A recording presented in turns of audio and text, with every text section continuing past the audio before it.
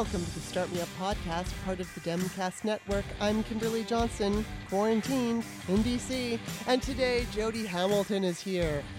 Thankfully, I woke up in such a foul mood today. Well, I didn't really wake up in a foul mood. I was put in a foul mood by a stupid post that I saw by somebody that I've known my whole life, and I get into it with her, so I explain it, and you'll hear about it then. But anyway, she cheered me up, and I could talk to her forever, but I do want to say, I'm going to be real quick with this intro. I want to say that it was about an hour and 45 minutes, so we really didn't start talking about politics until about halfway through the show. First part of the show, I just vented over something that pissed me off. The thing that I'm telling you about, the stupid post that I saw, and something else about a woman, Denise Richards specifically, who used to be married to Charlie Sheen. So I needed to vent that out of the way. And we talked about that. And we talked about some fun things too, about like when we living in Los Angeles, experiences that we had, not together, separate, but still talked about those experiences, which I swear to God, I could talk to her all day long about that. But then eventually we did get into the nitty-gritty political conversation. I think while I was podcasting, evidently Joe Biden gave this fucking hardcore speech. And I'm looking forward to hearing that. So I'm just going to be really quick and say that Start Me Up is an independent podcast, and it's supported by listeners. It's also woman-run. I don't use corporate backers. I don't use advertisers. It's patrons who keep this show going. So I always encourage everybody to go to patreon.com/startmeup. Take a look at who I've interviewed, although most of the time it's a political discussion. Sometimes I interview actors and I ask them about their craft specifically, but more often than not, I just interview people and we discuss politics through the lens of me and whoever I'm talking to. And so you can, like I said, if you go to patreon.com/startmeup, you can see who I've had on the show before. You can also visit the different tiers to support the show. Now, I'm just going to explain that I've got a $2 tier and a $5 tier. You could go to whatever tier and change that dollar amount to what you want. So if you wanted to support for more, you can do that. But basically what I'm saying is you don't have to go along with what the tiers say. You can figure out your own dollar amount. That said, you could start for like $2 a month. And then if you really like, oh my God, I'm digging the show and I really want to support Kimberly, you can upgrade later. So you could do that. Here's the way it works. I do 2 free shows per week, Monday and Wednesday, and then I do 2 patrons only shows throughout the month. I usually make the first patrons only show for literally patrons only, meaning if you've signed up for $1 or more, you get that show delivered to your email box. You get that show delivered to your email box along with the free shows. If you sign up for $5 per month or more, then you get everything I do right now delivered to your email box. You get all the free shows plus the 2 patrons only shows. So that's up to you. The other way that you can support the show is if just in the text of the Patreon description, I always include my email address. So you can go to PayPal, and some people like to just give me a one-time here, thank you, I support what you're doing. And to those people, I say thank you. I say thank you to all my patrons because, oh my God, you guys, thank you. Thank you. Like, I bow to you. I really appreciate it. Just visit patreon.com/startmeup.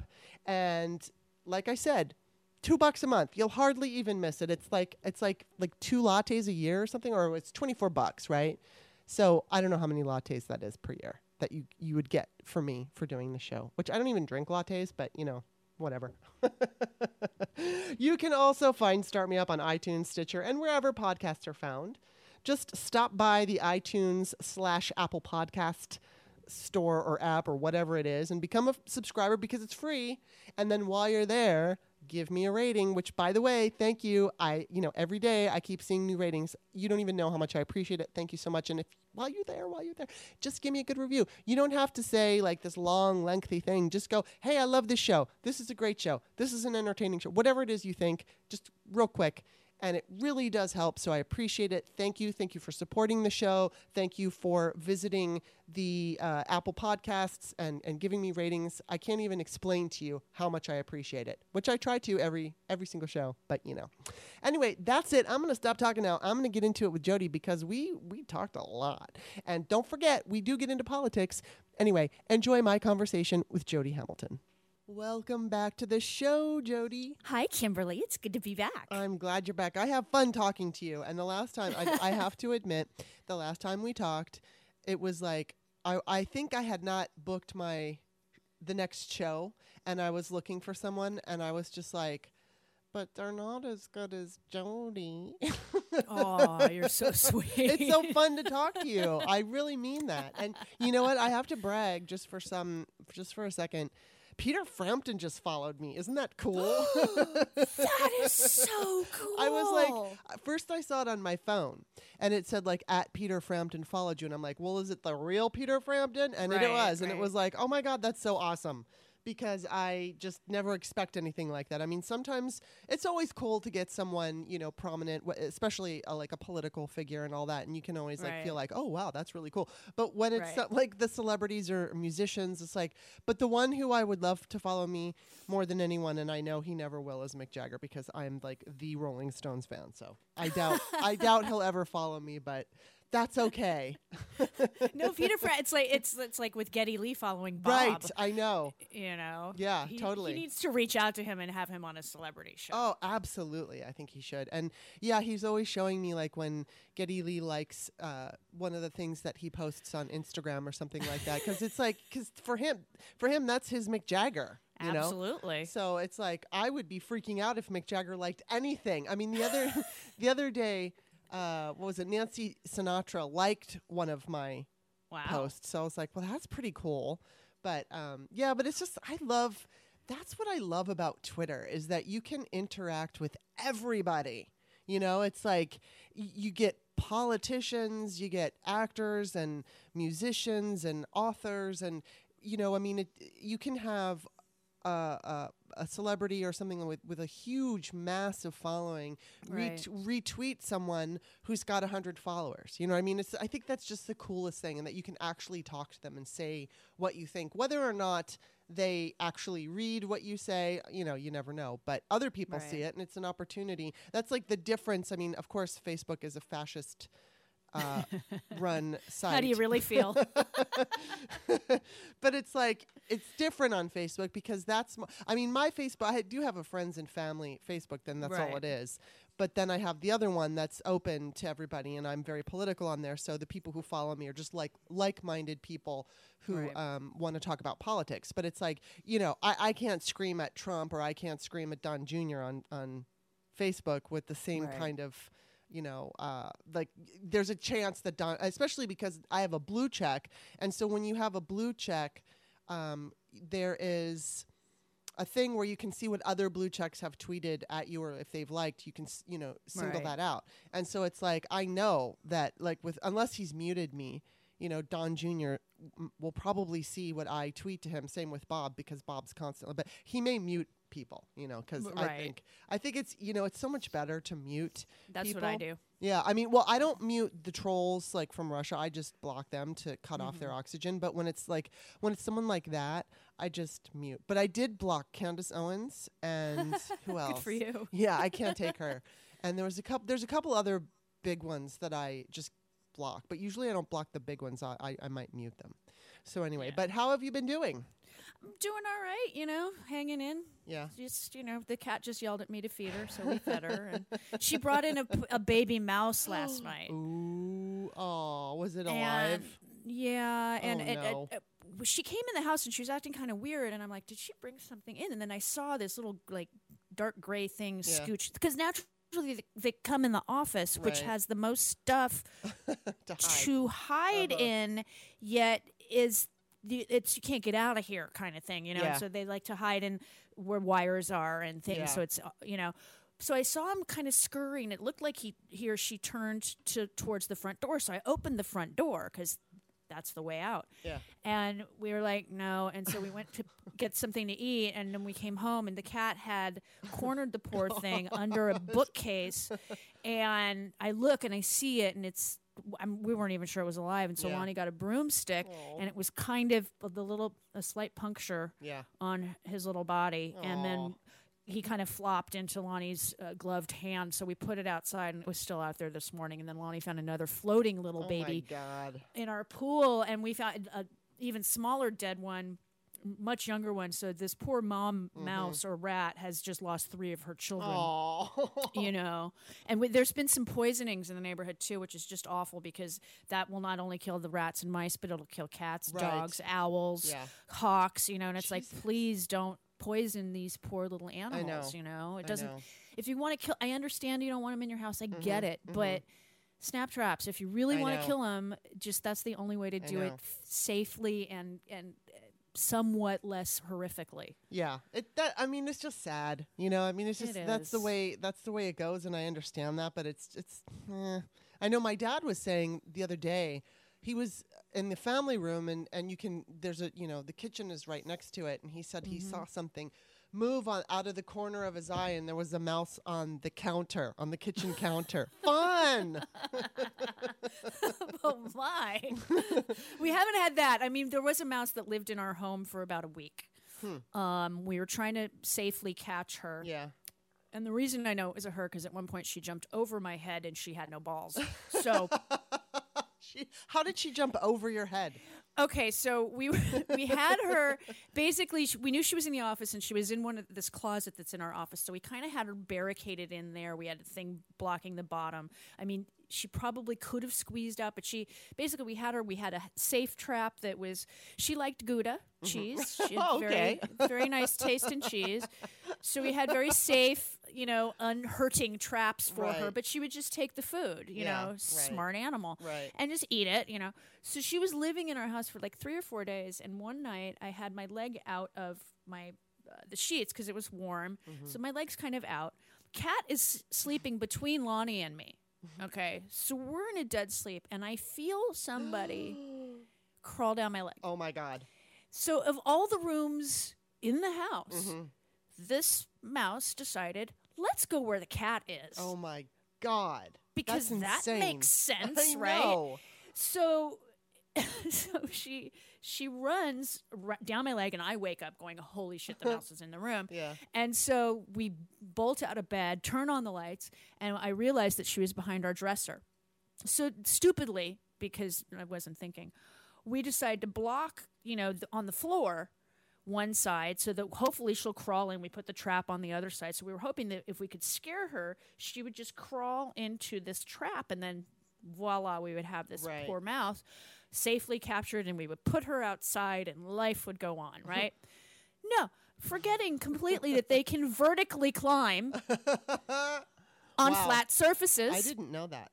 Oh, yeah, they can climb straight up a wall. Wow. And so needless to say, we're trying to scare her. And she goes, no, fuck that. And she shoots up the side of the back side of our dresser drawer and leaps over my shoulder. Oh, my God. And then comes back into the office and hides. Wow.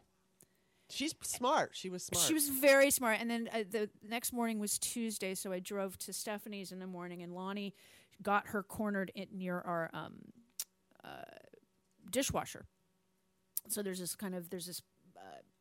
where we have our recycling. And so there's a door there, and he got her in there, and then he did put a snap trap in, and then she did not survive the morning. Aww.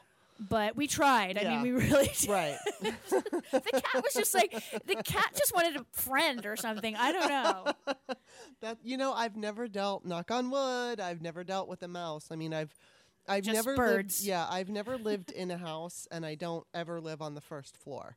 Well, have I lived in a house? No, I don't think so. Well, actually, no. Once I did in Los Angeles, but outside of that, and we weren't there even long enough. So I think we were only there for like 6 months. So that it's always been an apartment or a condo, and it's never been on the first floor. So I haven't necessarily, but I did have that bird situation.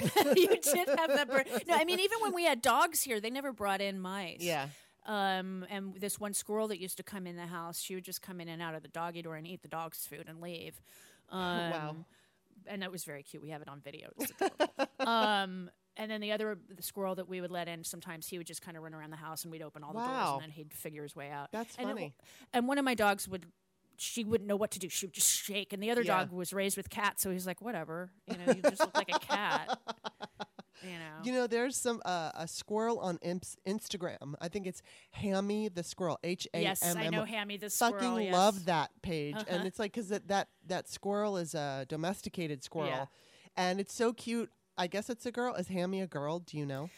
You can tell boys from girls because their balls are huge. Oh, okay, but I've never seen balls. Then it's a girl. Well, I'm not saying that. I don't know if it has balls, so I'll have to. You keep can my trust eye me. You'd know. Okay. You can't, they're like human size. I swear to God.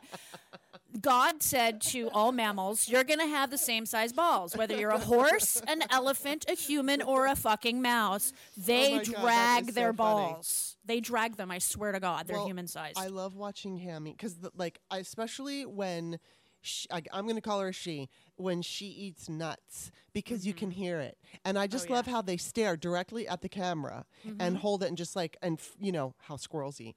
And I've always loved squirrels. We used to, I lived with my mom in Glendale, and this squirrel used to come up on our patio, and I named her Rachel. But we would lay seeds out for her, and she would just stand there and eat the seeds, and I would just watch. She's so fascinating. I think they're so cute, and I love Hammy because she's got big fat arms. She's totally loved and fed well, and you can see it, and it just makes. They also have a rabbit, which is adorable, but the squirrel is really why I like going to that page. And I also like going to Cats of Instagram, especially now because I'm so desperate. And I just have to wait, but I will wait. So I have to wait till at least after, I don't know, my mom's getting her hip surgery on October 30th, so I'm going to stay with her for about 2 weeks, however long it takes her to heal her hip surgery. And then, I'm going to come back home, and that's when I'm going to start pressuring Bob. So and it's so funny because I show him. It's so funny too because my girlfriend just got 2 cats, and we want 2 cats, and I'm always showing him cat things. And, and it's like, I'm sure he's just like, oh my God, would you just stop? But I keep doing it anyway. And he's very sweet about it. He watches them. But I'm like, whether I have cats or not, I spend a ridiculous amount of time looking at Cats of Instagram or, just the cat pages on anywhere. I love animal stories. And that's the one thing in the Trump administration that, I kind of default to. That or looking at houses, on Redfin. And I do that too. Lonnie looks at cars. I look at homes. Oh my God, I love looking at homes, and I like setting it to be so it's like $1 million or more, and I have it set in different places like Bethesda and in DC, and then I have San Marino, parts of Los Angeles, and I keep getting a lot of Las Feliz homes, which I think is funny. I used to live there, and so it's funny to see the different homes. But I always wonder, is this a famous person's home? Is this, does a famous politician live in it? Because that's sometimes, there was this house in Los Angeles was it? Maybe I can't remember if it was Los Angeles or DC, but it was $39 million. Oh my God. It was ridiculous. But it's funny. It's fun for me because I like looking at the decor. I've always whenever I walk past, if I walk past a house that I think is pretty, I just want to go in and look. Yeah. I'm so curious. What's this house like? How did they furnish it? And when you get, in some cases you have to just look at the staged house, but in many cases you can see people that this is actually their furniture and their taste. And my neighbor down the street whose cat we have now and have had for 4 years. He just, I was on Nextdoor the other day and I see his house is for sale, and Alani, I saw the sign today. It's super tiny. So I was like, because I've known Steve, he's lived here longer than I have, and I've lived in this neighborhood for 26 years. Wow. And so I was like, Steve's house is for sale. Now, he has a shake shingle roof, just to give you an idea, and they want $1.35 for it. And I'm like, there's no way they're going to get almost $1.5 million for this house. And so they actually posted pictures, and there's mold visible. God. And it needs new carpets. Yeah. There's old wallpaper up from the 60s. Ew. And there's no central air because they have all window air conditioners. Oh, wow. This is the valley. Right. You and need central air. Absolutely. And so and they're like, oh, it's a 5-bedroom house on a big lot. You could, it needs a lot of work. Yeah, that's why you're not going to get $1.35 million. And so, and the neighborhood's been getting McMansionized. Right, yeah. And so I emailed real estate agent. And I said, please encourage Steve to sell it to a family, and please, because we don't. But and by the way, he goes, well, can you afford it? I said, if I could afford it, I would only offer you $800,000 because it needs about $500,000 worth of work done to it, just on the bones that I know somebody's going to tear it down, but they're not going to get 1.3 for it. There's no way. Yeah. There is no. For me to get 1.35, and our house is in really good shape, we'd still need to paint the walls and fix some things, And it's like their bathrooms are in decent condition, weirdly. But every other room in the house, like where his dad lives, because I think his dad just passed away, and that's where they're selling. Because Lonnie thinks they had a reverse mortgage on it on top of it all, so they can't afford to live there now. Right. So it's terrible. The guy's lived there his whole life, but it's just like, I literally go, please don't sell it to a developer, please. Right, exactly. Yes, exactly. Oh my God. Wow. Well, that's just one of the things that I do. But I want to bring this up.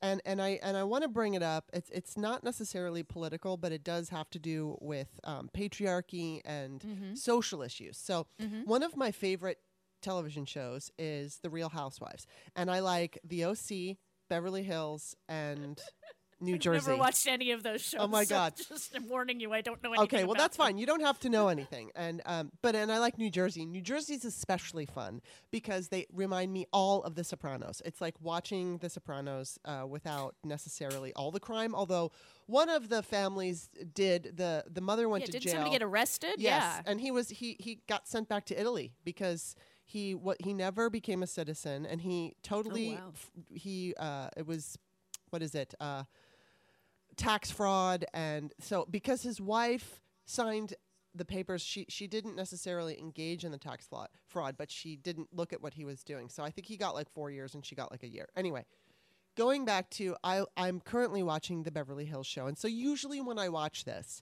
I always watch it with my John. Now, granted, I have to say, obviously, it's a soap opera, right? Right. It's like a soap opera, and although I'm sure and I know they are encouraged to get into fights and have drama and all of that, I know that, some of it's legitimate feelings and conversation and all that. So this year, Denise Richards, who used to be married to Charlie Sheen, she's now part of the show.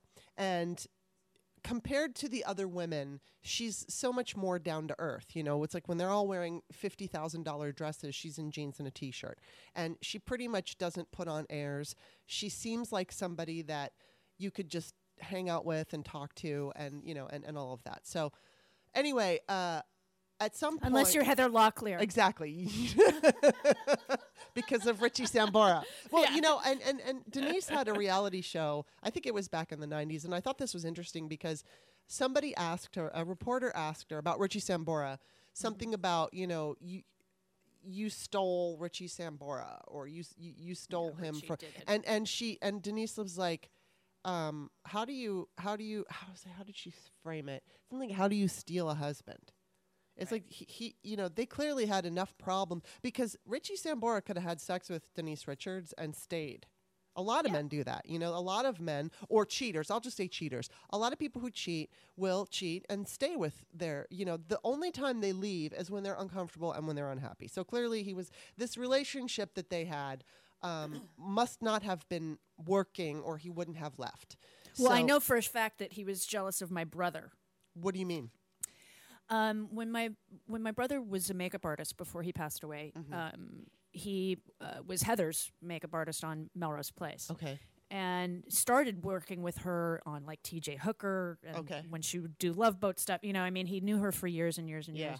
And they were very close friends. And when my brother was sick, she was pregnant with her and Richie's daughter. Wow. And she was, out to there. She was 7 months pregnant. And Jeffrey had hepatitis C. That's what was killing him. And Heather wanted to visit him in the hospital badly. And I remember calling her house because Jeffrey wanted me to talk to her and say, no, don't come because you're pregnant and I don't want you to risk your daughter's life. Yeah. And so Mr. Sambora picked up the phone and I said, hi, Mr. Sambora. He says, yes. I said, is Mrs. Sambora there? And he goes, may I ask who's calling? I said, Jody Hamilton. He goes, oh, Jeff's sister? And I went, yeah. Yeah. It was like, yeah, and I get on the phone with her, and she was just lovely. I mean, just couldn't have been nicer. Yeah. And but he was really not happy that my brother was friends with her. And I mean, there was nothing ever happened with my brother and Heather Locklear at all. Yeah. They were just really close friends. And same with Nicolette Sheridan. I mean, basically because he made really pretty women feel even prettier. Right. Yeah. Yeah. And he was just he was very friendly, and he was straight, which is rare in makeup artistry and all of that. And it was because Heather did come to his service, but her husband did not. Wow. Come with her. That's pretty sad. Yes. I mean, I don't know the insides of their marriage. I just assume that if a man is going to cheat on someone and then leave, I can't imagine that's a strong marriage. You know what I mean? Agree. And so I'm not blaming anybody. I'm just saying that's the way it goes. And so when I saw Denise answer that question, like, well, how do you steal a husband? You don't. You can have sex with them, and you can beg them to leave, but they're only going to leave if they want to leave. But anyway, but I always remember thinking, wow, she's kind of an interesting person. And I watched a little bit of her reality show. So anyway, in this case, and I know that Denise has made some poor choices in men. I mean, look at Charlie Sheen.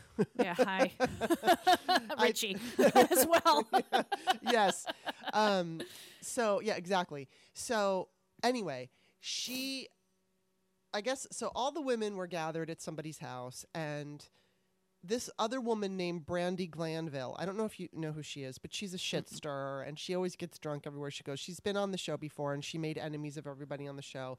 And so she told all the women, when Denise was not there, that she and Denise had sex, and that Denise told her to keep it quiet because she didn't want her husband to know. So now she's just announced on, national television that she's done this. And so now all the women are like, oh my God, oh my God. And I think there had already been a little bit of like bad blood between them from prior issues on the show, but nobody cares about that. Just the point is, these women all heard that Denise had sex with Brandy.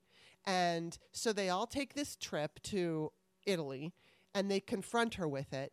And so, long story short, it appears that it's true, right? So, of course, Denise doesn't want her husband to know. So the initial reaction is to say, no, that didn't happen, and it's not true. And I'm not going to fault her for that, because I don't know what I would do if I were in that situation and cameras were on me. Yeah. And so, anyway, so she goes, and the thing is though, all the women were being so judgmental about, and they're kind of like, well, it's just that it's just, their deal is like, well, we don't care if she had sex with Brandy. We just care that she lied. And it's like, what different? It's not your fucking, so long story short, they're like slut shaming her. And so now it's at the point where Denise Richards has, cease and desist against the people on that show. The players and actually Bravo. And so I feel like, normally I don't talk about these kinds of things on the show, like Real Housewife type things. But in this case, I think it goes beyond Real Housewife. And I understand it's a soap opera, and I understand, but I've watched this show for a long ass fucking time. And I gotta say, this was dark. This was like a turn. And what really bothers me about it, and I don't really give a fuck what Denise does in her own life. I'm not going to defend her. I'm not going to judge her. I just like to watch and like Jerry Falwell Jr. Yeah, I was about to say that. It's how Falwell of you. But it's like, and oftentimes, of course, I take sides. Just like in any soap opera, you're like, oh, I'm pro this character and against that character. But it's like, I really feel like this, there's this, I don't know, it's such a dark, nasty judgment on this woman. And what was so terrible that she did? I mean, okay, she cheated on her husband. That's her business. It's not my business. And again, yeah, it's a reality show, and they put their lives on display. But that's their private, personal life. And is there a line? Shouldn't there be a line somewhere? And regardless of that, it's like, okay, so this woman, it seems like if a man were to have sex with a woman, the scandal would be the placement would be different. Like, it wouldn't be about being a slut or it seems like they're slut shaming her for doing this. And it's like, I don't understand. I really don't understand why it's 2020 and women still have to deal with this judgment about their sexuality. And, I don't know what would have happened if she had sex with a man. It probably still would have been sex shaming because nobody really seems to give a shit that it was with a woman. But it's just this idea that her life now seems to be ruined, at least temporarily. Obviously, her children are going to find out about this, and it's in the news, and it's maybe not everyone's talking about it, but it makes me mad, and I don't understand why women still have to fight this. I mean, I get it. We have patriarchy and we have judgment, but it makes me really angry because I just feel like I don't give a shit what she does. If she had sex with this woman, Brandy, oh well. That's for her and her husband to figure out. Exactly. And why are these other women on the show making it into this big deal and treating her like she's a fucking criminal? And so where it kind of spills over is you look at the treatment of Kamala Harris, and whether it's Hillary Clinton or, this is in the political realm. But, there are so many women, whether it's if they're high profile in any kind of, whether it's acting or business world or whatever, they have different standards. And it just fucking pisses me off, and I just had to vent about it. It really pisses me off because it's like, I agree. God, why, we hear about men cheating all the time. And of course, like with the Jerry Falwell situation, he was asked to step down from Liberty U, and he did just watch, but still, I don't think he did just watch. No, I don't think he did just watch. But I mean, just the idea of he lost his position. Okay, so that is a pretty big deal, and I'm $10.5 million golden parachute. Exactly. I think he's gonna be fine. Yeah, I think he'll be fine. But it's just, there's still this different. They're just different standards for women, and are we ever gonna see a day?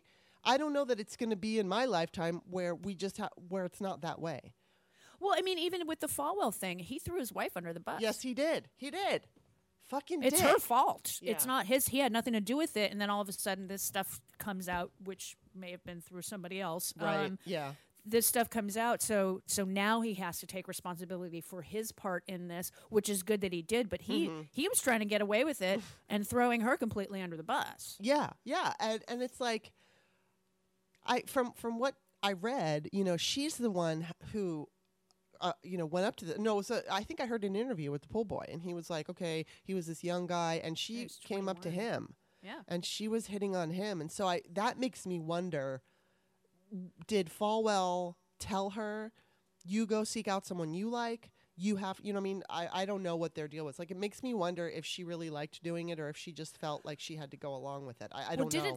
Didn't somebody that went to school with their kid say some similar stuff? I don't she know. was hitting on him too. I mean, Interesting. it sounds like she's got some issues. Yeah. But hey, it's her kink, so right. As long as it's legal. Well, look, you know what? Whatever. If it's truly her kink, then I don't care. If it's his kink and he's kind of making, and she feels forced to go along with it, that's what I don't know. I don't know if that's the deal. I mean, as long as these people that she's engaging sexually with are of age, right? That's fine. They can make their own decisions. Yeah. But anybody that's so far, I think everybody's at least 18 or older, so that's good. Yeah.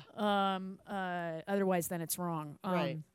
But no, I mean, if it's her kink, have at it. If that's their kink, great. But you were being so hypocritical running that university, exactly. talking. Granted, this was happening inside their marriage. Mm-hmm.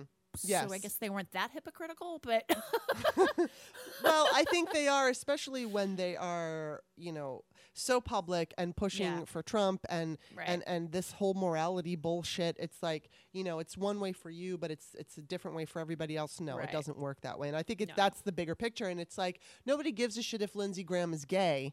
Yeah. It's just that he's being a hypocrite. And everybody believes Lindsey Graham is gay. And, I guess some of his constituents would be pissed off at him for being gay and keeping it a secret. But I just think most people don't even care. And I think even the ones that would be pissed off that he was gay would still probably vote for him because they're, they can't stand liberals. Right. It's like they'll vote for a pussy grabbing, rapist because they can't stand liberals. Exactly. Evangelicals are infamous for it doesn't matter what they do. As long as the evangelicals get their, breaks and what they want and abortion laws or whatever, they don't give a shit. And so, yeah, it's just, but this, I know it's like, I watch that show, especially the Beverly Hills show, and I'm always overwhelmed with the way they handle their privilege, because there are wealthy people that have wonderful lives and can enjoy their lives and take nice vacations and stuff, but they're good people and they care and they, do the right thing with their wealth. But even some of these people, and I think I mentioned this on the show before, but there was one episode where they went to a charity event. So it was great because I think it was cancer. So whatever event they went to, obviously a lot of money was raised, and that was wonderful. But the thing that bothered me about it was they were all wearing really expensive outfits to impress the other, and it was all about look how much I'm donating and look how much money I have. So for them it's about, yes, they're doing goodwill, but it's also about look how much I've donated. Right. And it's like, it's so disgusting. And I feel like if I had $1 billion, I would never be like those people.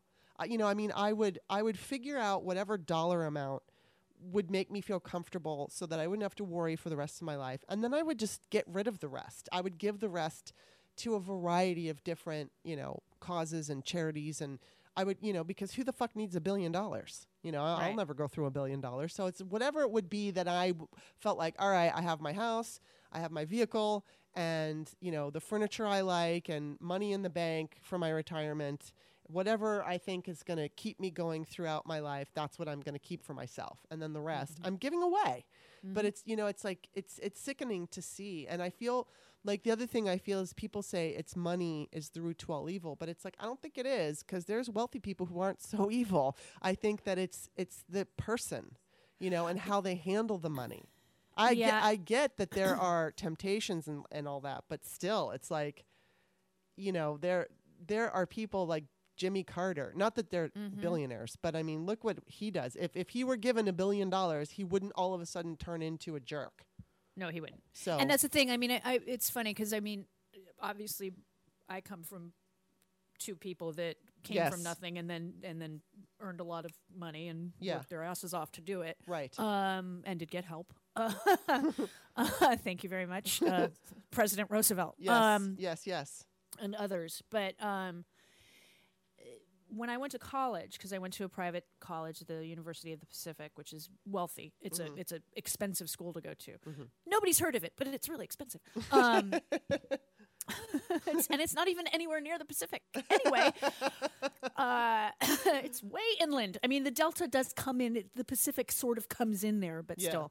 It moved from San Luis Obispo to Stockton in the 20s. Oh, wow. And it's very small student body. When I went, there was maybe 4,500 total students, undergrads and graduates. So it's a small school. And there were people there that were on work study. Most of my friends were, because like I said, it's a tough school. The tuition is very expensive.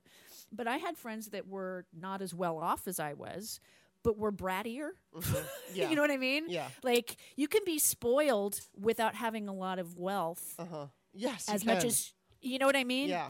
And I think that's what you're kind of alluding to. Yeah, it's just assholes are assholes, greedy people are greedy, and money doesn't make you that way. Money, granted, if you're that way already, then money's just going to make it worse. Absolutely. But money isn't going to turn you into an evil person. No. So it's funny, though, you say that, because when I was, I think I was 11, my mom and I moved in with a friend who lived in Laurel Canyon. And then her friend had 2 daughters. So we lived in a house. So it was my mom and her mom, and then I think it was 3 of us. Yeah. So one of the girls that lived there, her name was Joy. And I think she was probably like, I don't know. Now she's married to somebody from the band Chicago. But this is funny. I shared a bedroom with her. But I mean, I'm bragging and everything. But it's like, at the time, my mom had no money. And we had to move in with her friend. So anyway, so her friend was friends with... and of course, why can I never remember her name? The black woman from Star Trek. Oh, Nichelle Nichols. Nichelle Nichols, thank you. So she was good friends with Nichelle Nichols, and I guess there was Nichelle was at the time, she was narrating a movie for the Smithsonian Institute, and I guess there were some kids that were going to sing the song for that, and a couple of them had to bow out And so Joy and I went along. You know, we were asked, they at the last minute, they needed kids to show up and sing. And I mean, I'm not a singer, but whatever. I was part of it. So I showed up and Joy showed up and there was a couple other kids there. And two of the kids, it was Nelson, Ricky Nelson's sons. But they weren't Nelson yet. They were just Ricky Nelson's sons, Gunnar and Matthew. Gunnar and Matthew, yeah. Yeah, and so it was so funny because that was one of the most cool fucking days ever. But part of what made it cool was that there was this fight that broke out between us. And Joy was Joy's mother was not wealthy. She had a decent house in Laurel Canyon, but she wasn't wealthy. And so Joy wanted to be wealthy really badly. She really wanted to be wealthy, but she wasn't. And I think she kind of resented her mother for not being wealthy. And, we were all there and somebody asked, what school do you go to? Or I asked them, what school do you go to? So I think there was 3 of them. There was Matthew, Gunnar, and a girl. And then there was Joy and me and this guy and this boy. He was a teenager boy. And he was on our side because eventually it came from, I asked them, what school do you go to? And the girl looked at me and she said the school's name and she goes, it's private. What school do you go to? And I went to Wonderland, which was in Laurel Canyon, and I said, Wonderland, it's public. And then there began the fight. And just all day, and like Joy was calling Gunnar Gunther on purpose, and it was pissing him. It was just kids, we were at each other's throats all day, but it was kind of fun because we also, in the end, came together to sing this song, and we got along and all of that. But I remember that. It was like these wealthy kids against, it was like the wealthy kids against the not wealthy kids. And it was so stupid. Yeah. It was like, whoop. Thankfully we got along. And I wish that I so wish that I could hear that song, because I don't even remember it. I have no recollection of what it was, but we had to learn it that day. But that was such a fun day. And it's like, wow, that would be so cool to find out. I guess I don't know. I think I've probably tried to Google like a movie narrated by Nichelle Nichols, but I've never found anything. But I could email Tracy, their sister, and see if she knows what it's called. That would be cool because I don't know. But I mean, it would. Oh, with Tracy Nelson. And you know what? Tracy Nelson used to go out. Okay, so we're gonna go back. With the last time you were on the show, we were talking about all the clubs we went to in Los Angeles. So I can't remember if I asked you this. Did you ever hear of James Intfeld? No. He's a rocker. He's like a rockabilly. He went out with Tracy Nelson for a while. And what's interesting, I always thought this was so interesting. So I was in love with him. Oh my God, he wanted nothing to do with me, but I was in love with him. And so the first time I ever saw him, I was working at a department store. It's so funny. And he was hired to play at, it was the grand reopening of the department store. They had revamped it. So they had all these special events happening. And in one of the areas they had, they hired him to play music. And so he walked by me and I thought he was cute. And I looked at him and he went like, hey, or he made some kind of a thing. And I was like, so excited. I'm like, oh my God, he's cute and he likes me. And so I kept going up and looking at him play. And then eventually when I had to go home and he was still there, I think I gave him my phone number or something. And of course he never called me. So, but I would go watch him throughout, what was weird about it was like, I didn't know who he was. And so I told my girlfriend all about the situation. And then, I don't know, several days later, John Corbett, who he is from Sex and the City and all that. Yeah. He was on like the Jay Leno show. And so I watched it and James Intfeld was playing with him in the band. And I called my girlfriend and I was like, oh my God, there's that guy I told you about. And she's like, that's James Intfeld. He plays around town all the time. So I would go see him and all that stuff. But interestingly, his brother, James Infeld's brother, died in the plane crash with Ricky Nelson. And so it's it's fascinating to me, like this little bubble because, or like the 6 degrees of situation. So, obviously James went out with Tracy Nelson. I did that, singing that song for the movie, for the Smithsonian with the Nelson brothers. And then the other funny thing was John Corbett used to live with Jamie James, which was someone I went out with. That's and so it's like funny how it's so tied in together. And, I never met John Corbett or anything. I also had a crush on him. But although I saw him at the Derby and I almost fucking shit my pants. But he was wearing, oh my God, it was in the 90s. He was wearing this crushed purple velvet suit. and like 5,000 necklaces. And this was during the time. God. Yeah, it was during the time of Northern Exposure. Right. And that's when I loved him. And it was like, you don't look like you look on Northern Exposure. But I still liked him. And what was really, and I was going out with this guy who lived in another country at the time. And I was crazy for this guy. But I saw John Corbett and I like fucking die. And I'm like squeezing my girlfriend's hand so hard. She's like, ow. And I'm like, it's John Corbett, it's John Corbett. And he looked at me like he had eye contact with me. And I thought, oh my God, maybe it's on. And then he left. And then I was like, oh, well, I guess it is. And then I saw him again in Santa Monica, and the same thing happened. He looked at me, and then he left. And then it was like over, and he didn't give a shit. So I oh, well. But it was, it was so funny how, like, everybody kind of was connected to the other. That's and weird. They played, like, Jamie and James played together. It was Jamie James and James Infeld have played together. And it's like, how funny. It's such a small little world out there sometimes. It is. It's a very tiny. In fact, Lonnie and I traveled in a bunch of the same circles for years before we met. That's so funny. That's so funny. I mean, in a way, Bob and I did that, but it was online, because he was a writer, a politics. Yeah, Carrie's, my sister's old guitar player, Danny, was Lonnie's roommate in the early 90s. Huh. Wow, that's so cool. And I was at their house one time. Really? And, so cool. But Lonnie wasn't there. He was out. He was on the Strip or something. And so I was in his house, and wow. A very good friend of Carrie's, he knew Judith at the same time I knew her, and Carrie's other guitar player, Lauren, and it was just like traveling weirdly around each other for a long time. And then a guitar player that I knew who was in a band that I used to manage in the early 90s joined Lonnie's band. And so Greg said, hey, you should come see my band play. And so I went and saw his band, and Lonnie was singing, and I didn't meet Lonnie then. And then wow. I was having a party, a pre-July 4th party in 2000, and it was like the weekend before July 4th, so I had a bunch of people over, and our mutual friend Matt, who's a police officer, Matt the cop is what we call him, he said, hey, my friend's having a party, you should come by. And so I'm walking out in my backyard, and Lonnie and his bass player at the time, Rich, was wearing this beautiful boa, because that's Rich, and I walk out of my house, and I said, hello. And they're like, hello. And I said, welcome to my house. Thank you. And they weren't here very long because it was a daytime party, and it's, musicians. Yeah. And the sun bright, ow. Yeah.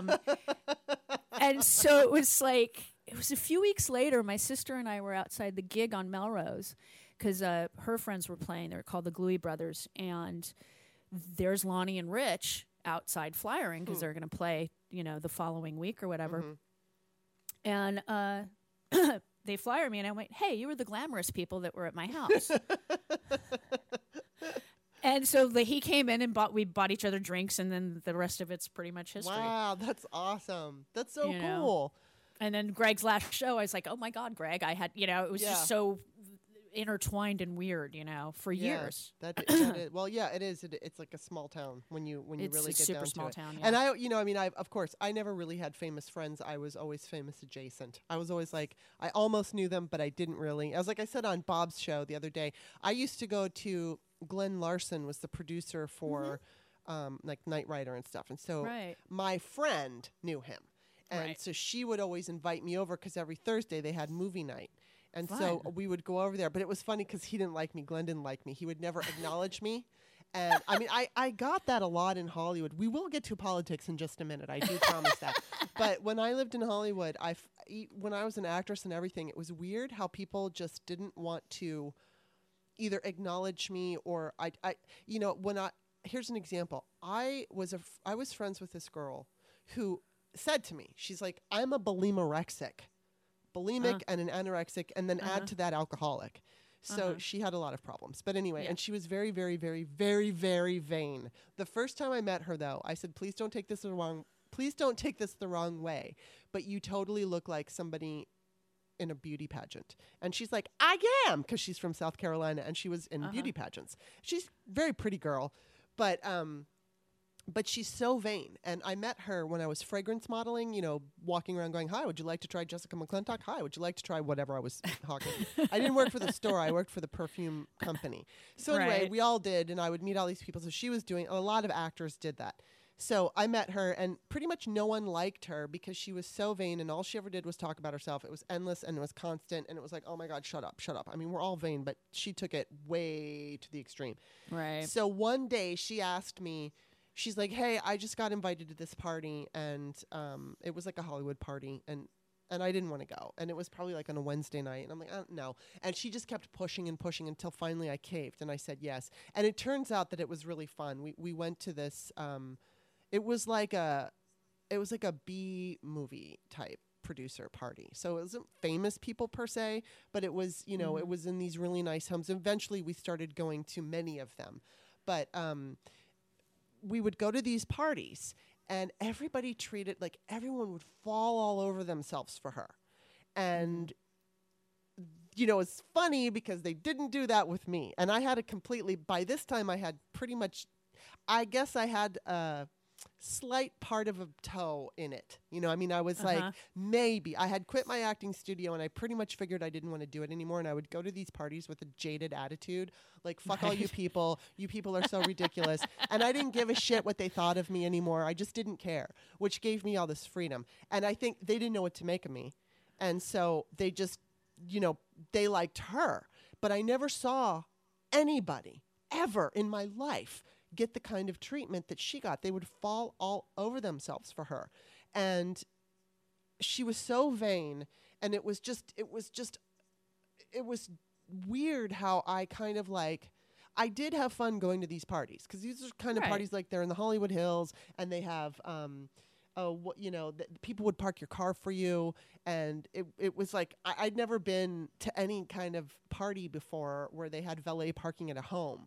And I was like, no fucking way. And we would go into these amazing homes, and they'd have like these it was insane. And occasionally I went to some A-lister parties, but mostly it was these B-lister parties. And so it was funny because we went to another party where it was this totally different crowd. It was just people that I knew. No, it was nobody famous. It was just a normal, regular party. And no one liked her. That's so funny. It's like, in real life, no one could stand her. And she wasn't a bad person. It's just that she drove everybody fucking nuts with her vanity. And eventually, one of the last times we went out, we were at this bar, Red Rock. Do you know Red Rock? I know Red Rock, yeah. So we were at Red Rock, and I think that used to be Mirabelle. Didn't it used to be Mirabelle? It did. It's something else now. It's something completely different fucking now, Mirabelle was the best restaurant. But anyway, so we were there, and it was last call, and she had just been, drinking the whole night. And I mean, I was drinking too, but I could handle myself. But she was getting really drunk, and I was coming down. I had to go to the bathroom, and I'm coming down the stairs, and they, at this point they had turned the lights on. She's just laying in the middle of the floor. Oh, so like she had fallen off her chair, and she's just laying there. And so I had to pick her up, and she was wobbly, and I had to walk her up Sunset Boulevard as the bars are letting out, and everyone's laughing at us and making jokes that she's going to fall. And I'm just terrified. I'm wearing heels. I'm terrified that she's going to fall, or the cops are going to come by and get us for drunk and disorderly and all this shit. And thankfully we made it into the car. But it was so awful. And, and she passed out, and I finally I got her home, and I had to get her neighbor to come get her out of the car. And her neighbor's screaming at me she's like, I don't want to fucking help her. She's drunk all the time. She's telling me that this woman will get so drunk that her roommate would come home, not neighbor. Her roommate would come home, and the door would be open. The front door would be open. She would be passed out on her couch, and the dog would be drinking her alcoholic drink. It was like, oh my God. It was so awful. But the idea is that the LA people, the bullshit people, liked her. They fawned all over her. They acted like she was all that in a bag of chips, and they didn't want to have anything to do with me. And I just thought that was so interesting. Like the fake people, like the fake LA people liked her. And I think what it was they picked up on her desperation and her insecurity, and that's what they were kind of, I don't want to say enamored of, but I think that because they on some level, whether they even knew it or not, they knew that she was so insecure, and that she could be more easily led or exploited. And like, I was the jaded one who's 6 feet tall, looking at everybody like, come on. And they knew it, and they didn't want to even talk to me. Yeah, no, I Carrie and I, this is so funny. A friend of ours called I was at my sister's house with an old boyfriend of mine, and I'm just wearing like sweatpants and a sweatshirt. And Carrie gets a call from a mutual friend, and he says, "Hey, there's this party up in the hills tonight. It's, and it was about 8:00 at night." She goes, "Is it going on now?" And he goes, "Yeah." She goes, "Yeah, sure." So she turns to Tully and me. Now, he's also not dressed to go out. We're just kind of hanging out. She goes, "Okay, guys, let's go to this party." And I'm like, "I'm not dressed. I have makeup on." She goes, "No, let's put on a furry coat." So she gave me this big, giant red furry coat that she had. And then she gave Tully this floor-length furry vest and a pink sequined cowboy hat. And then she just put on she didn't get dressed up either. She just put on jeans or whatever. So we go to this house in the hills that had valet parking, overlooked the valley, really nice house. We walk in. We were the only people not wearing black. Of course. That's funny. And people are looking at us like, what is that? Yeah. And we sit down and we start chatting with people because that's what Carrie and I used to do. We just introduce ourselves to people. And, we're having a nice time. And I was still smoking at the time. And so I grabbed some wine and walked outside to go have a cigarette. And I'm just kind of standing, leaning up against a pole. And you could hear inside the house kind of this hush come over the house. Mm-hmm. And I'm looking around going, what happened? And as I look up, out walks Jim Carrey. Oh, wow. Into the patio. And I looked up at him, and he looks at me, and I said, "Pick a flaw." And he goes, "No, I think you look fantastic." Aww. and he was good friends with my sister, and I said, "Carrie's here." He goes, "Where is she?" And I said, "She's inside." And because it's Jim, and this is the height of Ace Ventura and all that shit, he had to go hide in a bedroom. Wow. And so I said, "Carrie, Jim just went that way." And she goes, "Oh my God, I got to go say hi," because they were buds. Yeah. But it was just the funniest thing. I look up and there's Jim. That's and I'm so like, funny. Pick a flaw. Yeah. Wow. Just, pick a flaw. Pick one. That's so crazy. But it was really funny. At one point, I didn't know where Tully or Carrie was, so I walked into the party. I said, "Do you know where the other colorful people are?" Oh, I love it. I love it. So, before we get into the political stuff, what's it like there as far as fires? I know that there were in Northern California. They're way in north. I mean, there was one down here, but that's been it was put out a while ago. That was the Azusa fire. Well, that's that good. was okay. That was banged down, a week or so ago. Yeah, a friend of mine's son is a firefighter, so he's all over the state right now. And I'm always terrified. I bet for him. But is it hot there now? It's cooled down. It's so nice. Oh, really? Cool. It's going to get hot again by the end of the week, but it's been in the 70s the past few days, so we've been very lucky the past 3 or 4 days, and I think Northern California is getting the nice cooler weather too, so hopefully they'll be able to knock these it's just pretty sunsets, really ugly exactly. Yeah.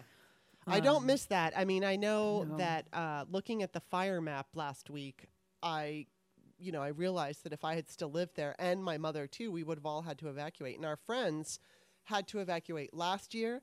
They had to evacuate this year, and it's not just having to evacuate. It's not knowing if you're going to have a home. It's like it's bad enough that you have to be put out and you have to go stay somewhere, especially during fucking COVID. And then you don't know if you're going to even have a home to it's like I'm just, as much as I miss California, I do not miss that experience. No, yeah. Not at all. It is not fun. But all right. So I feel like, in just moving on to politics now, I feel, everybody's on edge, and it's evident, right? I mean, I think even in the little things, people are snapping at each other, and I almost put up a post about that, but I thought, you know what, I'm not gonna say anything in a quasi scoldy way, because for all I know, I'm gonna be in a shitty mood, and occasionally I fall victim to that as well. And so I thought, you know what, we're all in this, on edge. We don't know what's going to happen. And I'm just wondering, like, how you're feeling, and what do you think? Like, I know we're in for some really horrible shit. And coming off of last week, which was extremely difficult for me, it was extremely emotionally devastating. I watched everything. I didn't watch, I had the computer on my lap, so I was kind of like half tweeting and looking at houses. It's like when I couldn't take it anymore, I'd go to Redfin. It's like but it was on, and the volume was on, and I feel like I'm torn. Half of me, and I want to know how you feel. I feel like hopeful and completely freaked out. Yes. I'm with you. The voice is in my head, you know. Yeah. I didn't watch any of the RNC because I lucky. didn't want to. I was like, I'm not going to give him the rating. Not that I'm a ratings household, but I'm not gonna. I will know. Aaron Rupar will tell me what I need to know. Yes, true. You know, God bless him. You know. So I didn't watch it, but Kimberly Guilfoyle killed me. Oh my God, I know. That was fun. That was just like, and it was pre-taped, and it's like, I know. Did nobody say tone it down? You're talking, like, the beauty of what the DNC did was they knew the audience. Yes. And they're like, we're not talking, even with Biden and Harris talking to an empty room that was relatively not huge, but, you know, big. And the camera guys are in the room. That's it. Camera and sound guys are in the room. So that's who she's talking to in the room. But she knew she was talking to us. And so the applause lines were differently written than they would be for a big crowd of people to get them all rallied up. It's a different style of speech writing, which is why Joe Biden's was just out of the park, brilliant. Oh yes. And everybody, it was just so much more intimate, and well produced. And if you could, submit for an Emmy. Yes, I agree. I mean, it was, and the guy that produced it apparently has produced Super Bowls and the Tony Awards, so he knows how to put a clip package together. He produced and directs those things, so he understands the intimacy. He understands a crowd, like for a Super Bowl, but he also knows that there's millions of people watching, and they need to be connected. And so that director-producer understood the value of what they were doing, and they had months to do it, versus the RNC not knowing what they were doing. Yeah. And thinking, yes, big giant room, and I'm going to yell because it was just like it was when weird. It was weird, and like when Giuliani yelled "America," at least there was a crowd. Right. Yes. Well, and then Derp Jr. comes on, and he just looks like coked out, so fucking high. His eyes, oh my God! And then he has the audacity to make fun of anyone ever. It's like, dude, look in the mirror. And I think though it really started wearing on me by night 3 when Pence was talking. And first of all, in that scenario, they were outside. Okay, so they were outside, but no testing or very little testing, no social distancing, no masks, lots of elderly veterans, and his 87-year-old mother was in the fucking audience. And then of course when Trump comes out, it's that, you know, I mean, it's that whole fucking lawn. 2,000 people, very little testing, no social distancing.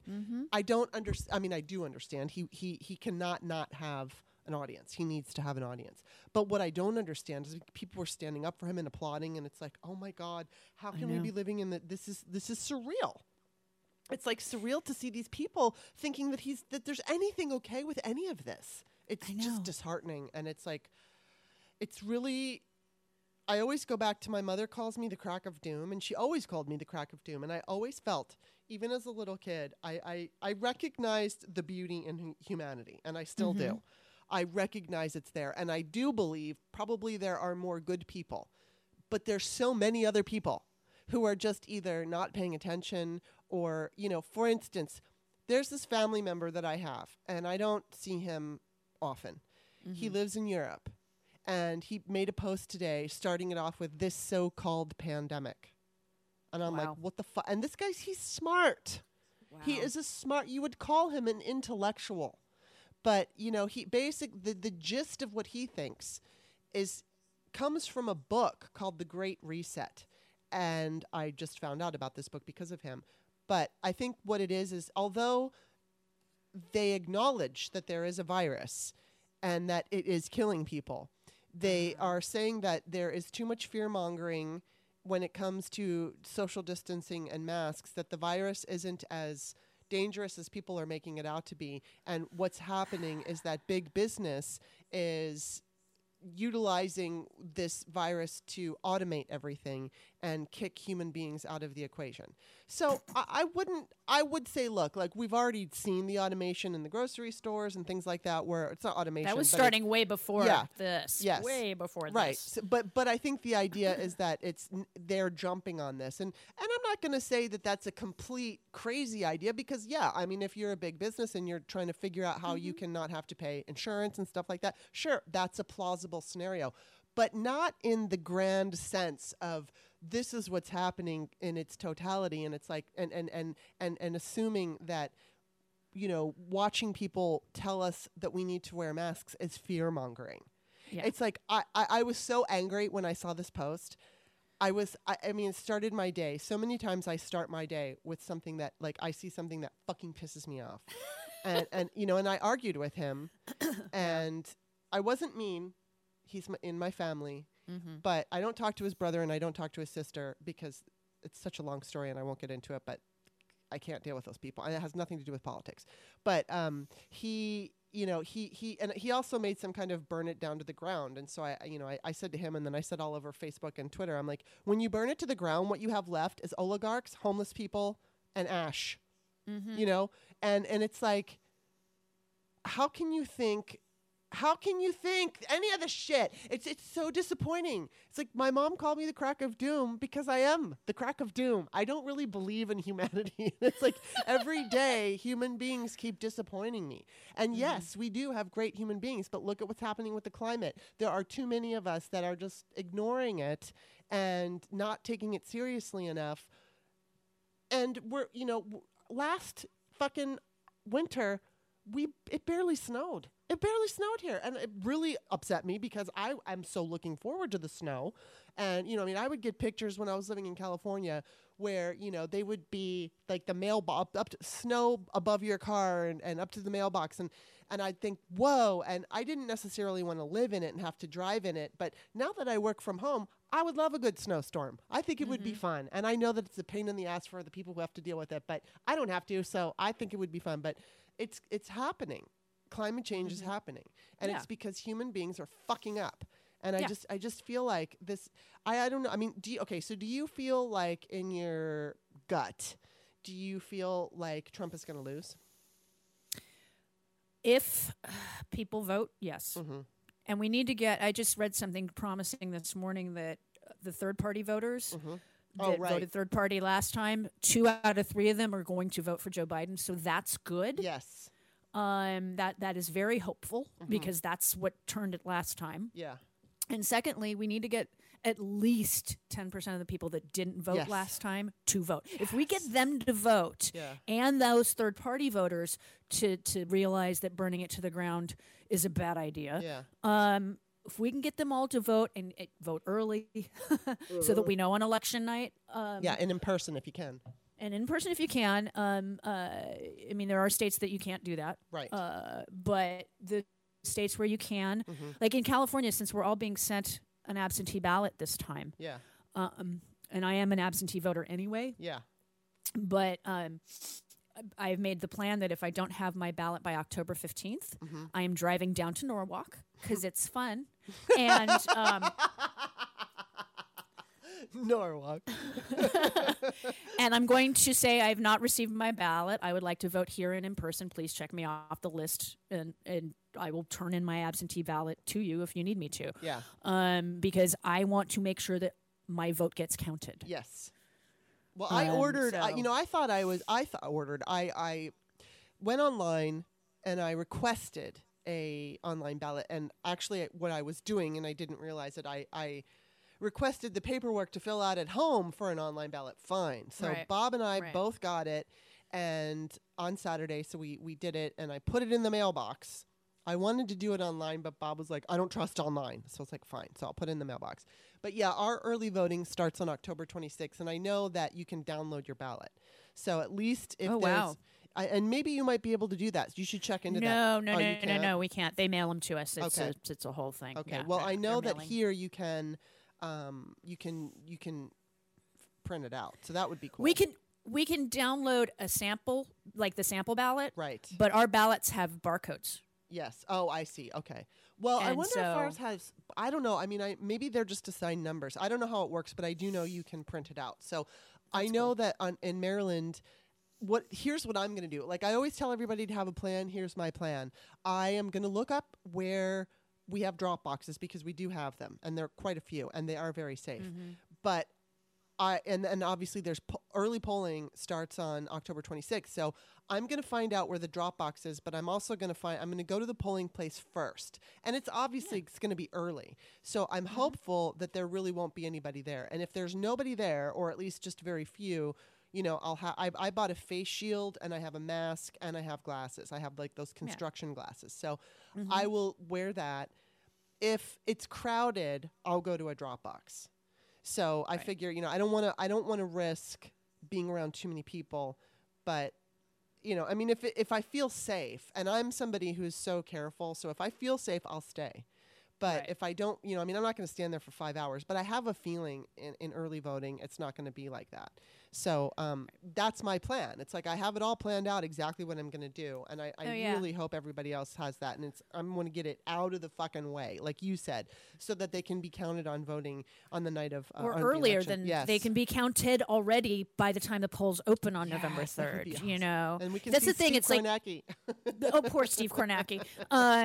Basically, November 3rd is our last day to vote. Yes. There you in go. most states. There you go. It's not your only day. In some states, unfortunately, is their only day to vote. But in a good half the states or more, it's your last day to vote. Yeah. So since people are out of work, you kind of have the time now to vote early. Please do. Yeah. And like for me, because California changed how polling places, or at least LA County, I'm not sure about any other county, last during the primaries, and it got very confusing for people. Basically, if you lived in the county, you could vote anywhere instead of just in your neighborhood, which I think is a great idea so that you can vote near your work. If you don't, you know, you don't have to come home after work and then wait in line at 7:00. You can vote during your lunch hour because you can vote anywhere, which does make it easier. But people were like, Dodger Stadium was a huge polling place, and nobody realized that they could vote in like 2 minutes. You know, so I mean, hopefully people realize that, and this is what's going to happen. Like for us, there are like 3 places right in my neighborhood where I can now drop off my ballot. And that's what my plan is because early voting, they're starting to mail, I believe, our ballots on October 5th. Okay. And that's when either we're getting them then or they're mailing them then, because early voting for us starts October 5th. Wow. Well, I heard the NBA is opening up their arenas. They are. So that's good too, and people should know about that. Yeah. That's excellent. Thank you, LeBron James, for starting that. And the team owners for going, this is a good idea. And Staples Center and every other place, you know, just let's do this. Let's make it as easy as possible for people to vote. I mean, I think I don't know if it's Chris Hayes or maybe it was the guy sitting, Ali Velshi. It could have been Ali Velshi. I think it was Ali Velshi. And he was talking about, okay, once we get this out of the way and Joe Biden's winning, can we please make Election Day a holiday? And, you know, so that everybody can vote. And of course there's going to, you know, I mean, the thing is with early voting, we don't have to wait until that last minute. Obviously, like you said, not every state has it. Right. But if you know, every state, it should be at least a month in advance so that we have enough time. I mean, again, here it's October 26th. It's only about a week, but still I'll take it because it gives you a time to say, okay, I need to take a day off of work, or when I'm off work, I can do it. You know, because there are people who live in rural places that they can't necessarily on voting day, you know, they don't have as much time. So it's like this. Okay, so it might be far away for you and you might have a bit of a trek, but plan ahead. You know, especially in this election, because it's like you can't fuck around with this one. This one's a big fucking deal. and that's I believe Minnesota starts in like 2 weeks. Really? They're voting 2 or 3 weeks, and so they start. I think they're the earliest in the country, and then it goes from there. And that's California. I don't know about Maryland or other states, but I know in California you can actually track whether your vote has been. Yeah, I'm not sure. I think you might be able to do that here, but I don't know. I have to look into that. You can vote.org will give you your state and just download. You go to that and they'll tell you what the rules are and if you can, because it's ballot tracks is what California uses. And I have checked before. You know, was my ballot counted? Why, yes, it was accepted. So it was. I mean, years ago during a mayoral election here, I forgot to sign the envelope, and it came back to me. Saying you need to sign this, or we're not counting your ballot. That's unopened. The envelope came back, and they went, "You need." And I was like, "Oh my god!" So California lets you know if you've done something wrong on your absentee ballot, but not all states do. So everybody that's planning on voting absentee for the first time, read the rules. Yeah. You read know, them cross all. your T's, dot your I's. If you need a witness, right. if you need a witness, get a witness. If it needs to be notarized, get it notarized. Whatever the rules are, whatever hoops you have to go through, make sure you do it. Make sure the person, somebody else looks at it and goes, yes, you did that right. You know, just because your brain might not be thinking properly. Greg Palast, go to his website. He will help you with stuff because he knows what he's doing. It's just 500,000 absentee ballots were not counted during the primaries. That's a lot. That is a lot. That's a lot. And that's kind of scary. And that's because of voter error. Most of it was voter error. Well, and there's going to be a lot of that. So as much as we can. I mean, I know that there was.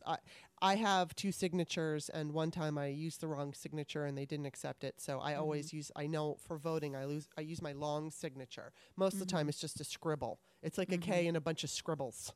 Right. So I always know now. Anything with voting is I sign my long name and spell it out. Okay, so here's another thing I want to ask you about, and this is 2 things, and it's basically the idea of there's the to protest or not to protest, and then there's also, because I don't like Bill Maher, but Bill Maher said the other night, maybe what we need to do is hold back on the useless, non-essential mail, like we, excuse me, we don't need to send that birthday card. Obviously, there's essential stuff. So you have to, if it's medicine, if it's a paycheck, obviously you're not going to hold back on that. But if it's something that you don't need to send, that you should hold back and basically fight Trump as his own game. And there's people, I posted that, and this guy from 538, he meant to go after Bill Maher, but he went after me because I guess he had Bill Maher blocked, and he just saw my tweet, which was kind of agreeing, and I said, yeah, this sounds like a good idea. We should keep the mail open. But then he said this is a terrible idea because it's hurting the USPS, and I thought, oh well, that makes sense too. But I'm torn now. I'm not even sure what the best is. So where do you fall on that? Well, I mean, I still use the post office to mail bills. See, I don't. And when all hell started to break loose earlier this year, I bought stamps that I won't need until the end of the year. Yeah. I bought stamps too. Supplies that I actually did use a box, but I bought tons of boxes and packing supplies that I probably will never need. Yeah. So that's one thing I do. Right. That's one thing anybody, even if you don't use the mail, buy stamps. Yeah. Hold on to them. Don't use them. Give them to somebody else because if you don't use them, that's money in their pocket. Yes. That's money made and not being utilized out into the world because there is not a piece of mail attached to that stamp that they have to take care of. The post office can handle this. It's the sorting machines that it's not saving. First off, not funded by taxpayers. It's funded by selling things. Yeah. And they used to have you used to be able to cash checks at post offices. Yeah. And the post office benefited from that, not a bank. So that should come back, I think. And but apparently, what's his face, DeJoy is trying to work out a thing with Citibank to have ATMs and stuff there for Citibank, and it's like no. This is not good because not everybody has an account at that bank. Yeah. Allow the post office to do its own banking for people that don't have banks. Like a friend of mine, he doesn't have a bank account. So if he gets a check, he has to go to a check cashing place. And then they take allow people they take a ton of it. So why not go to the post office where there either is no fee or the fee is 10 cents on the check or whatever it is, so that these people that don't have they don't have enough money to put in the bank, don't, you know what I mean? Right. Yes. It's like that kind of stuff and not needing check cashing places. That's another form of income that the post office hopefully in the future will be able to do. Yeah. And we get those sorting machines back because those sorting machines did take jobs from people. They did. But they're not being replaced by jobs for people. Right. Like if we were taking out the sorting machines to give people work, which would be awesome right now since so many people are out of work. That's like, it's, 30 people per machine or something is what the jobs were.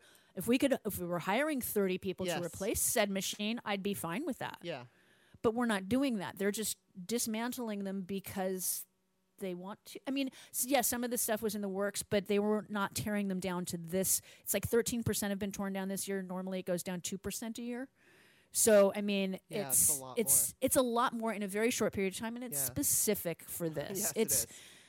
and it can handle 3 billion pieces of mail for Christmas. Mm-hmm. It can handle 100 million people voting. Mm-hmm. That's true. That's true. That's a good point. And then, okay, so what about the because people say if you protest, you are giving Trump what he wants, because then he can, do the violent, say that I guess one guy was killed who called one MAGA guy was killed by somebody who identified as 100% Antifa. That was reporting from this morning. Mm-hmm. This guy apparently has had brushes with the law and is not well. Okay. Who they haven't arrested him yet. He's apparently, that was what Tom Hartman said an hour and a half ago or whenever I was listening. Interesting. Apparently he's a suspect. The Oregonian, which is where I'm going. I'm going to the local news. I'm not going anywhere until local news has confirmed things. Yes. Apparently this guy's had issues. He may or may not have an ideology. And regardless, there is no such thing as Antifa. But, exactly. I know. And the thing with protesting, okay. Well, aren't we all Antifa? I mean, if you're hello. Even Cliven Bundy is pro BLM, so who knew I'd agree with that guy? Wow. Well, he's anti-government, so it makes sense that he'd be, makes. He's not hypocritical. God bless him. But no, I mean, violence is not I understand the rage. Yeah. For the people that are what's happening in Portland and other places is not the demonstrators. Mm-hmm. They're peaceful. It's people coming in to agitate. Well, that's the whole thing. It's like if people, I think the idea is if you choose not to protest, even if you're peaceful, then it's not giving Trump necessarily the ability to send in he's not necessarily sending in the white supremacists that are causing the violence, but because there are protesters there, whether it's white supremacists or whoever, MAGA, they come in and then they do something that's violent, and then Trump can point to us, the protesters, or to BLM or something, and say, that's you guys. And that we're seeing that a lot, where it's just, I know I could say this better, but you know what I'm trying to say. It's like it's not really the protesters that are being violent, but if we show up to protest, it gives him an opportunity to create this fake narrative, like the protesters are being so violent. And so I'm kind of, and I've heard arguments from the crowd that says, don't do that. We don't want to give him that power. But I feel like, okay, so if we don't protest, then what? Like, he can still fake shit. He's blaming this violence on Joe Biden. Right. And then idiots are picking it up. Yeah. That's the most insane thing. Apparently Joe Biden just finished a barn burner of a speech. So oh, good. That'll be starting to get everywhere. And apparently Kayleigh McEnany I loathe her. Was asked if the president condemns the actions of Kyle Rittenhouse, and she literally said he is not going to weigh in on that. Wow. Okay. So how law and order is he? Yeah. Not. And the thing is this tactic worked with Nixon against Johnson, or against the Democrats, because he wasn't running in 1968. Because there was the civil unrest, the Vietnam War, all of that. And Nixon could point to the Johnson administration and go, see what he's done? Yes. And then voters overwhelmingly went, we don't want that. Right, yeah. Right? And so that's the tactic that Trump is trying to use. Except and he's apparently, the president. except he's the president. So Joe Biden just went hard on him on that. Good. And so at least, and the press is starting to pick up on it. It's finally. Like, dude, this is your America. I mean, somebody tweeted it yesterday, and he goes, it's Joe Biden's. I'm like, dude, I don't know what America you're living in. I know.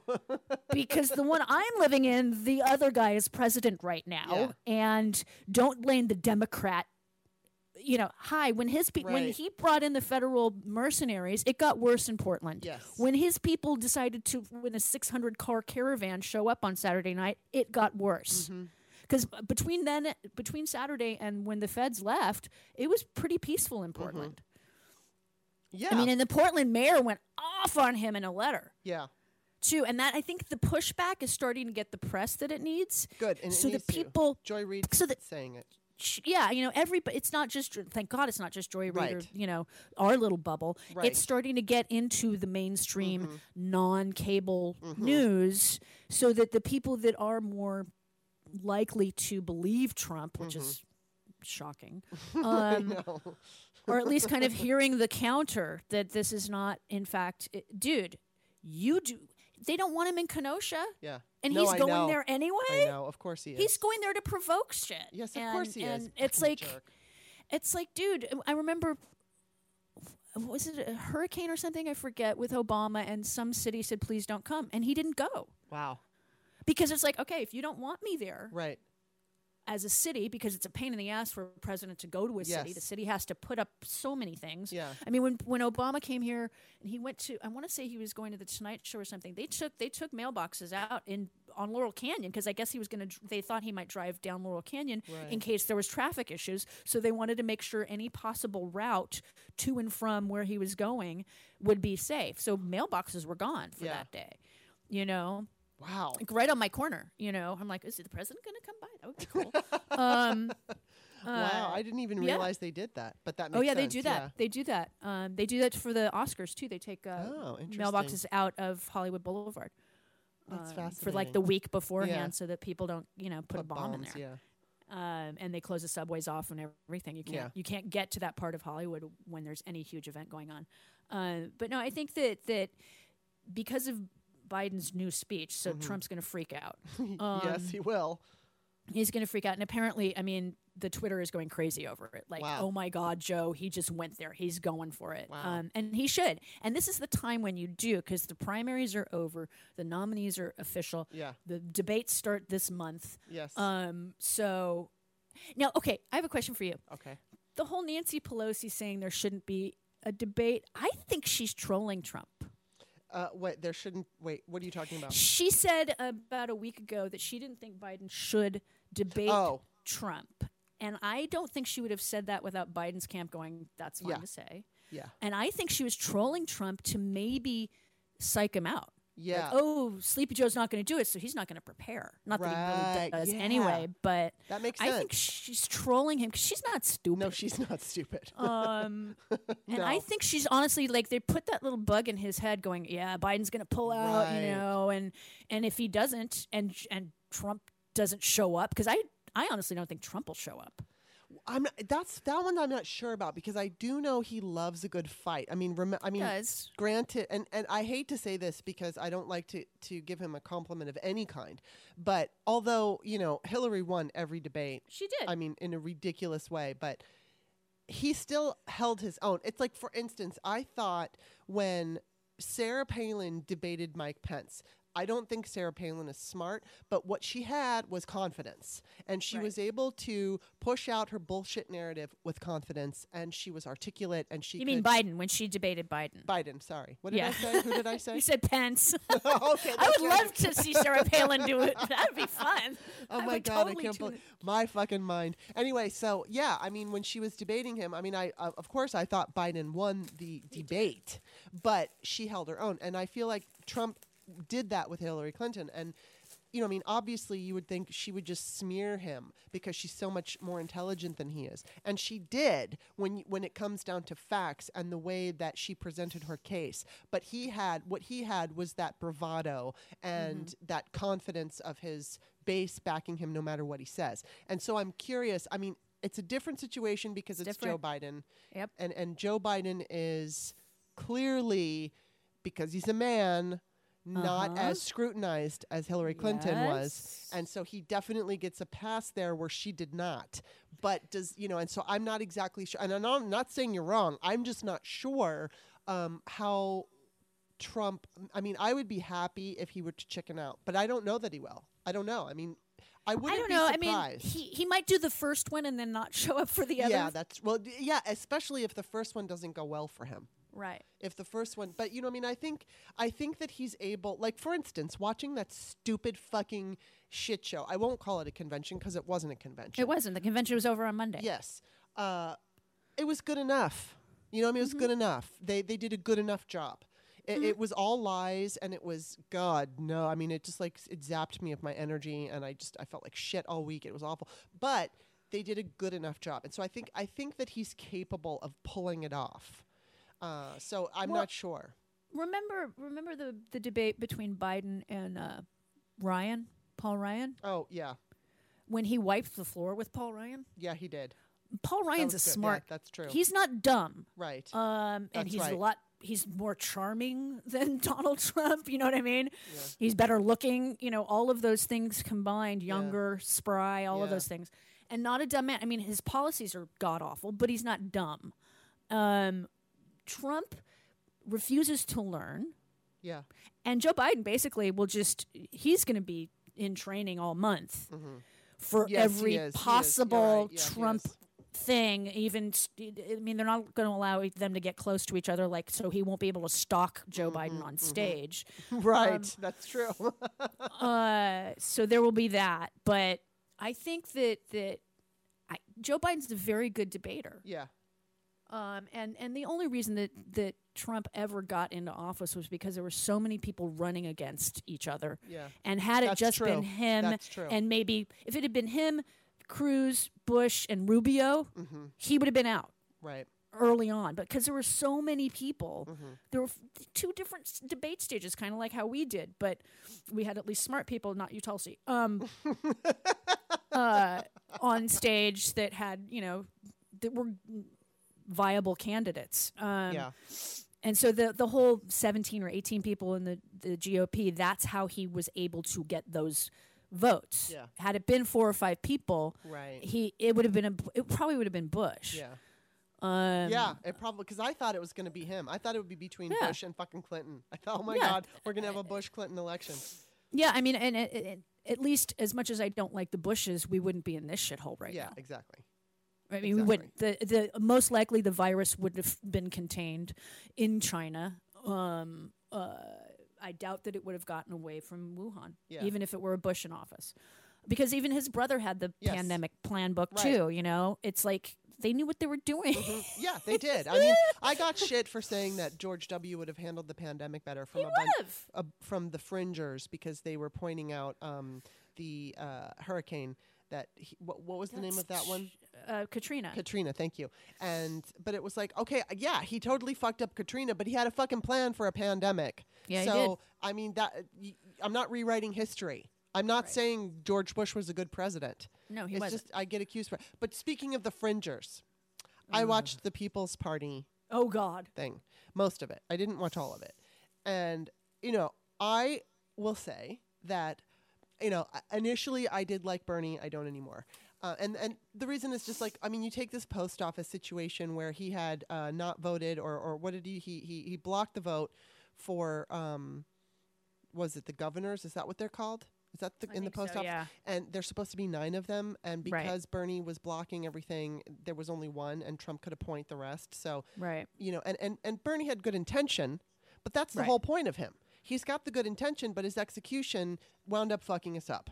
And so, I liked his ideas, but when Hillary Clinton said in that Hulu documentary, she's like, nobody likes him. Well, that she was talking about everybody in Congress. It's because he doesn't work well with others. And so do I like Bernie's ideas? Fucking I like Bernie's ideas. I still do. I just don't necessarily think that he's the best one to execute all of them. And clearly I'm a Warren supporter. So I feel that I'm very, very, very, very progressive. Obviously, the things that they want at this People's Party, they had the People's Party convention yesterday where they had, I think, Nina Turner. There was Nina Turner, Marianne Williamson, Danny Glover, of course, Ryan Knight, and a number of other people who spoke at that convention. Actually, there was this one guy. I think his name is Chris Hedges. He's a Pulitzer Prize winner. Oh, I know who Chris Hedges is, yeah. So I was really surprised with him because, man, he fucking ripped Bernie a new one. And he was like, he said, Bernie, I don't remember the word he used to describe, but he basically said Bernie folded in 2016 when he backed Hillary, but he was doing what he thought he needed to do so that he could run in 2020. He goes, but then he ran in 2020 and then he's folded again because he's backing Biden, and basically Bernie is terrible now and he's not who we thought he was and he's weak. And I'm like, oh my fucking God, these people. And it's like, obviously all of these people are purists, and they want the things you and I want. Right. They want the same. We all want the same. We all want equality. We all want to be able to get health care, whether it's Medicare for all or whatever it would be, where we can all get it and it's not terrible if somebody gets sick and you don't get a hospital bill for $150,000 because you got an Advil in a hospital. And I mean, all of us want that. It's like we all do. And, but the thing is that when you listen to some of these speakers, even though they were heartfelt, and I do believe that their hearts were in the right place, it's that they don't understand. It doesn't work that way. And like burning it all down. And, I know that this is what I hope for as far as they're concerned, because I don't wish them ill. I want them to vote for Biden. And I know some of them are not going to. Right. But it's like, okay, go run for office. And if you lose, examine why you lost and run again. And just keep running. And then eventually, you're not going to change it from screaming on Twitter. You're not going to change it from haranguing, Joe Biden on Twitter because we're not going to vote for you unless you give us Medicare for all. He's not going to do it. It's not going to fucking happen. So, and you know what? I guarantee you, if he's like, okay, I'm going to go for it. We're going to have Medicare for all. I know they would go, okay, what about climate or the Green New Deal? What about minimum wage? Whatever it would be. If he conceded to them, they'd say, then what about this? Okay, you're not getting my vote. And so I feel like, well, that's a ridiculous way to behave, because how are you, and the other thing that what I noticed in this convention that they had was everybody seemed to be under the impression that if Donald Trump wins again, we'll be able to just have free and fair elections moving forward. And it's like, why do you believe that? In this case, this is our last shot at, it's not a free and fair election per se. It's not fair already. It's not fair. We're up against a lot, but it still can be overcome. The cheating can be overcome. The gerrymandering, take it to Trump winning again. It won't be overcome. It won't. Right. It's over. It's fucking Russia land. It's Putin land. And it's like Putin always wins with 90% of a vote. Right. And then everybody gets pushed out of a window or dies from poisoning who dares to contest him in any way. So that's what we're going to have. The progressives aren't going to be able to run in 2022. They're just not going to be able to anymore, or they'll run and they won't win. So it's like, I wish they would see this, because I feel like we're so much closer than we really realize we are. But then what winds up happening is there's so much hatred and anger coming from them, and they feel like they want to punish us. I'm sure they would call me a neoliberal or a centrist or whatever. They don't even know what a neoliberal is, by the way. Yeah. Well, I know there was this one woman who always used to say neocon, and she didn't really even fully understand what neocon meant. But yeah, I mean, it's like, I know from my understanding, they think of it in terms of like a kind of a Clinton Democrat, like a Bill Clinton Democrat. You know who was neoliberal? Reagan was neoliberal because of the policies. That's a neoliberal, everybody. Let's learn what the word means and move on. Trickle-down economics is neoliberal policy. Let's just go with that. Learn your terms, kids. But Liberal is nothing to do with neoliberal. Exactly. And so and they throw it around, and they keep, I see this whole, centrist used as a derogatory term. And, and it's like, oh my God, it was frustrating, but I wanted to watch it because, I always try to, and I wind up also, oftentimes seeing both sides of an argument. I can say, oh, well, I totally understand the need and the want for a better country. I get it. Flint still doesn't have clean water. Exactly. There are all kinds of fucking problems that we have. And yeah, most of it has to do with Republicans. And of course, the Democrats, I wish the Democrats would behave differently sometimes. I wish the Democrats would stand up for themselves more. And I wish that they, in this particular case, they have a certain bit of power. And they only have so much. And they have to figure out how they're going to use it, because they're really not going to get anywhere with it. Trump isn't going to give a shit. DOJ isn't going to give a shit. So that, and I do believe we should have had the impeachment hearings. I absolutely do. I don't necessarily think, during, I've heard people call for impeachment again on, a number of other things. I think every day he could be impeached. Exactly. But I think we made the point, and it wouldn't work. It just wouldn't work. So it's like, why waste our time during the middle of a pandemic? We did it once. We did what we needed to do so that it goes down in history books. But now we have to just deal with this monster. And yeah, Democrats have failed in some cases because they're humans, they're government. Government isn't perfect. But it's like, I always go back to that. I always go back to Elizabeth Warren and how she handles it. She just says, here's a problem, here's a solution. Here's a problem, here's a solution. She doesn't point the finger. She doesn't assign blame. She just acknowledges that a problem exists, and here's the best way we can fix it. And usually it's not even a government problem per se. It's like, okay, well, we've got all these women who need childcare and healthcare and all this. So here's how we're going to fix that. And it's not Democrats fucked up and they're all corporatists and they're all she doesn't do that. Because there's no fucking point in doing it. You don't win anything by doing that. And I just feel like I'm looking at them now and who are they really going to have a strong enough party to put? I mean, it's really not even. It's not going to be a third party. They'd have to replace one of them, and they're not going to replace the Democrats, and for sure they're not going to replace the Republicans. No, it's what they're forgetting is history. Franklin Roosevelt was not a super liberal person. Yeah, he was very wealthy, and he got elected because of Hoover, and they pushed him. The Senate pushed him. Yeah, he was pushed into this. Joe Biden can be pushed. Yes, into basically the public option will open us up to Medicare for all people. Yeah. You got to think smart and so Ryan Knight, God bless him. It's like, dude, we don't have ranked choice voting. I know.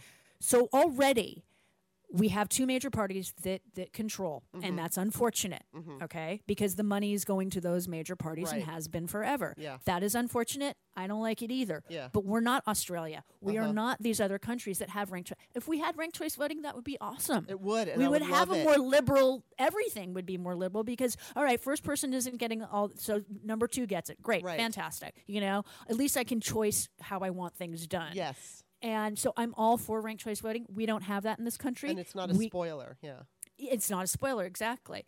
And so and you sometimes the first person does get everybody riled up and yay, Yeah. So we don't have that. I used to get into arguments with my old podcast partner because he's from Australia. He goes, well, why not? And I said, that's not how this country works. Right. So sorry, but Maine has ranked choice voting, and I hope that as we move forward, and for anybody who doesn't understand it, and I hope I get this right, it's basically like, let's just say that your first choice is Biden, so you would mark Biden as your first choice, right? And then whoever is your second choice, like let's say it's a I don't know, Nina Turner. Whoever.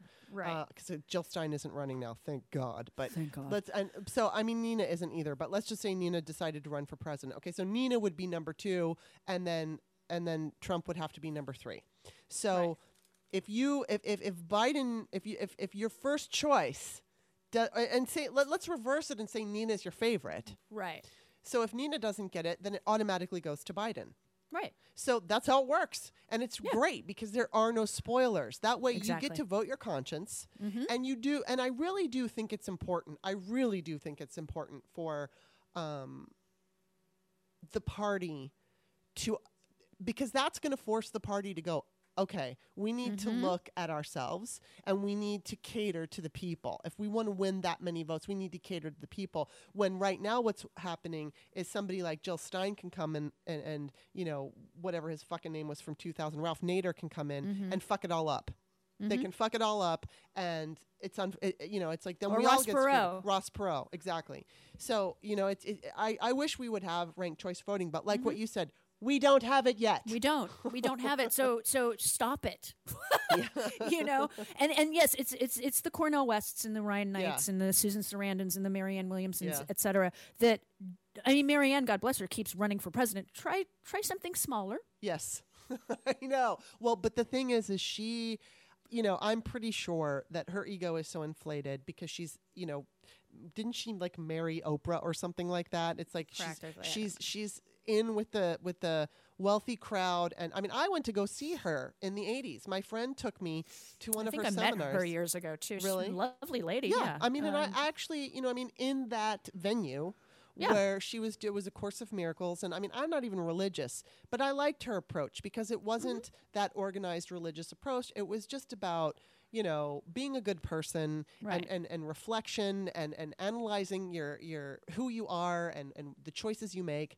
And she didn't sound like a lunatic. And obviously at the time she wasn't being an anti-vaxxer or, and some of the weird things that she's talked about with people who are overweight and things like that. She's come up with some weird ideas. And I always love to kind of play with the, Jen Kirkman was on the other day and we were talking about the fact that I'm interested in law of attraction and the idea that there's more to life than meets the eye. But that's where you play and you have fun with it. But in reality, you deal with reality. And even though you may not like what's going on politically, you really only have two choices here. You can tell me you've got another choice, and yes, on that ballot you can write it in or you can vote for that other person. But the reality is it's going to be a Democrat or a Republican who's going to win. You can vote for whoever you want, but it's going to be between those two, period. You can't change that. And so, and so it's like, and now thankfully, I mean, I saw your tweet and I retweeted you about the fact that it's 2-1. Progressives are going to vote for Biden, and I really hope that sticks. I hope it sticks, and I hope the kids, the young, the 18 to 30-year-olds that normally don't vote, do. I hope that people can, I know that's the hardest one to, especially if they don't like Biden, because they've got this idea about him from their friends. And, I have a cousin who is a Bernie supporter. He's not, I think he voted for Hillary Clinton, and I'm going to assume, I didn't ask him, if he's going to vote for Biden. So I hope that he does. Because he's got parents who I think are going to talk to him. You know what I mean? Like, come on, we got to do this. We got to make sure he has a newborn. It's like you want to protect your child. But, there's a lot of these young people who are they don't really understand. And I was one of them. I mean, I never voted third party, but I was one of those young people who I didn't understand politics. And if I had friends who were not informed, filling my head up with a bunch of bullshit, I would, you get all self-righteous and you think, I'm going to purity vote this. And it's like, no, it doesn't work that way. So, I hope those young people do.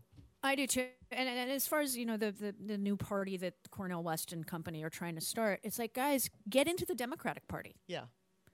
Become precinct managers. Yes. I mean, those people are the ones who get your locals elected. And guess what? Locals move up to higher office. Exactly. That's how the Tea Party did it. Yes. They started in the 80s. It started with them going, let's start with dog catcher and move on up, because that's how they get infiltrated, and that's the brilliance of the Republican Party since about Reagan, where they went, okay, we're going to start local and move on up, And that is the way to do it, and that's the way you should do it. It's the way to do it. You get involved at the local level, and you get elected to these. There's precincts in everywhere, Democratic precincts. They nominate their local of people, and they end up helping to nominate the president. And that's your delegates. Hello. Right. Yeah. So you get involved and you become a precinct captain. Guess what? Now you have some power. Yeah. And you want somebody that's super progressive. You put all your force into that. Yeah. Hi, AOC had that. People supported her. She got an establishment Democrat out. So, and it starts at that. I mean, she was lucky to win that election, mind you. She also is a hell of a politician and really, really fucking smart. Yeah. But that was like, whoa. I'm sure, like President Obama, when he ran in 2008, he's like, I ain't gonna win this time. Yeah. It's a first run. Right. And then boom, yeah. Thank God. But it was like, and I think AOC probably didn't think she would win just because of the machine that was against her in those primaries. And then she ended up getting it. So, and good for her. And that's how you do that. You work within the system to change it. Women, when we didn't have the vote, guess what? We needed to rely on men. Yes, we did. We had to work for it and, get on their case about it. Yeah. But without them supporting it, that would have never happened. Yeah. Well, you got to work with what we got. That's it. And I go back to, I was conversing with someone about the idea that if Joe Biden, chose a woman, which he did, and then eventually she were to become president because he decides not to run in 2024, or if he, for some reason, if something happens and he needs to step down. It was like her take on this was that she resented that. And it's like, well, yeah, I understand it's patriarchy because, unfortunately too many Americans just don't feel confident voting for a woman. And that goes to liberals too. It's not just conservatives, because I agree. And I'm worried that a conservative woman will get it before a liberal woman, and we'll never fucking hear the end of it. But, but that's the thing. It's like, we are not at this point. So we're still patriarchal. So if a woman were to win because a man gave her a helping hand, all I give a shit, and I always put it to myself this way. What if, and you know what, and I will say this, in the ERA, the last state, which was Virginia, 7 Republican men voted along with Democrats to pass it. It was 7 white men. I will gladly take their help. I will. Absolutely. Because what does that mean? That means equality in the fucking Constitution for everybody. Not just, people say that women have the equality, and they point to the 14th Amendment, which specifies men, and they point to the 19th Amendment, which is just the right to vote. And it's like, well, that's not everything. And wasn't it Scalia who pointed that out? Yes, he specifically said, he said you cannot, how did he say it? He said you can't force someone to discriminate, but there is no protection against you if someone does discriminate against you. There's nothing in the Constitution that specifically prevents that for women or men to be discriminated on the basis of sex. Yeah, and so it's like, if I have to fucking suck it up and have a man help us make that happen, then I will suck it up, because what that means is for generations to come, it's in the Constitution, which of course it is not yet, because it has to be ratified. Or I'm sorry, it's been ratified. There's a legal battle about the deadline. The deadline, yeah. Yeah. So I mean, I know that, and it's really very easy. It's just the Republicans want to make it different with lawsuits, but it's very easy because all Congress has to do is extend it one more time, and it's done. Yeah.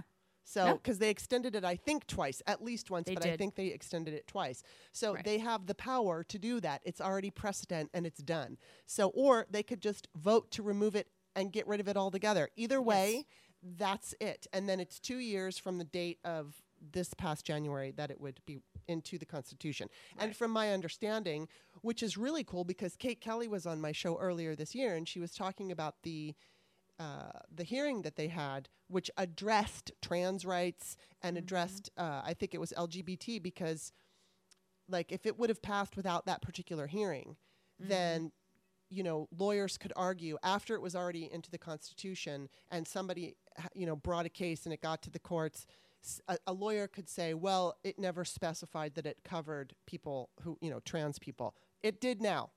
So everybody is covered. Every group out there. And I mean, it should be that way, because it says on account of sex.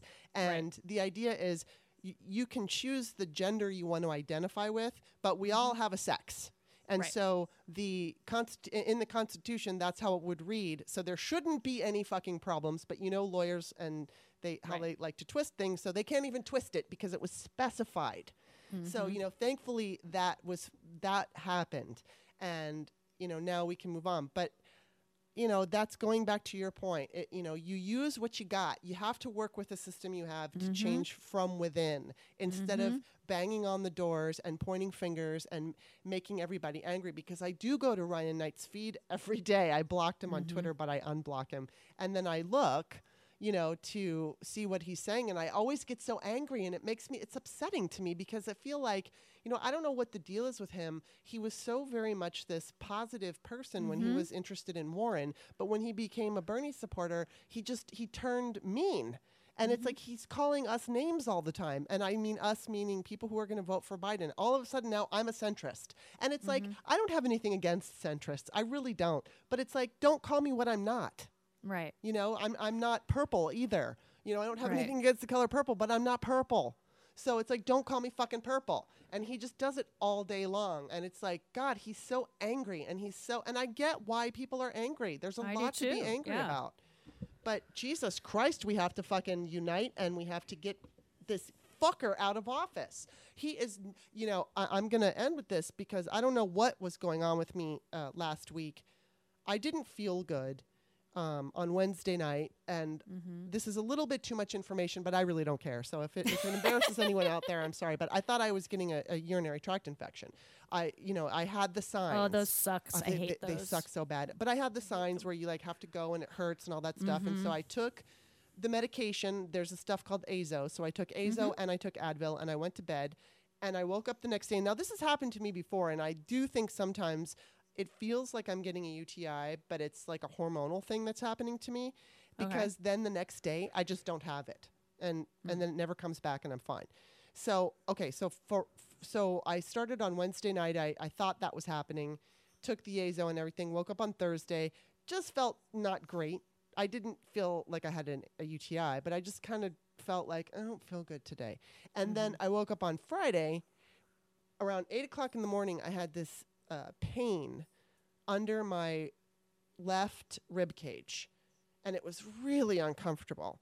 And of course, I tell my mom, I tell Bob, and everyone's worried because they're like, is it an internal organ? And long story short, I think I pulled something because probably, yeah. It went away with heat, and it's been getting a little bit better every day. I still have it, but it's not quite as bad. But it's like, honestly, I think it's the stress from watching the RNC. Like, I think that my mental state was so negative, and I was afraid, and I was upset, and I felt sick to my stomach, and I think it literally made me feel sick, and then maybe I pulled something, like I think I pulled a muscle, and so, add to that. But it was just like, finally, today is the first day that I'm starting to feel like, okay, I'm feeling a little bit better. I was a little concerned. And the last thing I want to fucking do is go to urgent care. And I'll have to go to urgent care because if I call my regular doctor, they're not going to have an appointment available for 3 weeks or something. So so when it comes to a UTI, you can't wait. You got to go and get your medicine. Oh, yeah. So it's like I've just been feeling like crap. And I honestly think. So it's like I'm, all of this is taking such a toll on all of us in various ways, like low-grade depressions. Michelle Obama was talking about it. I know my mother fights it.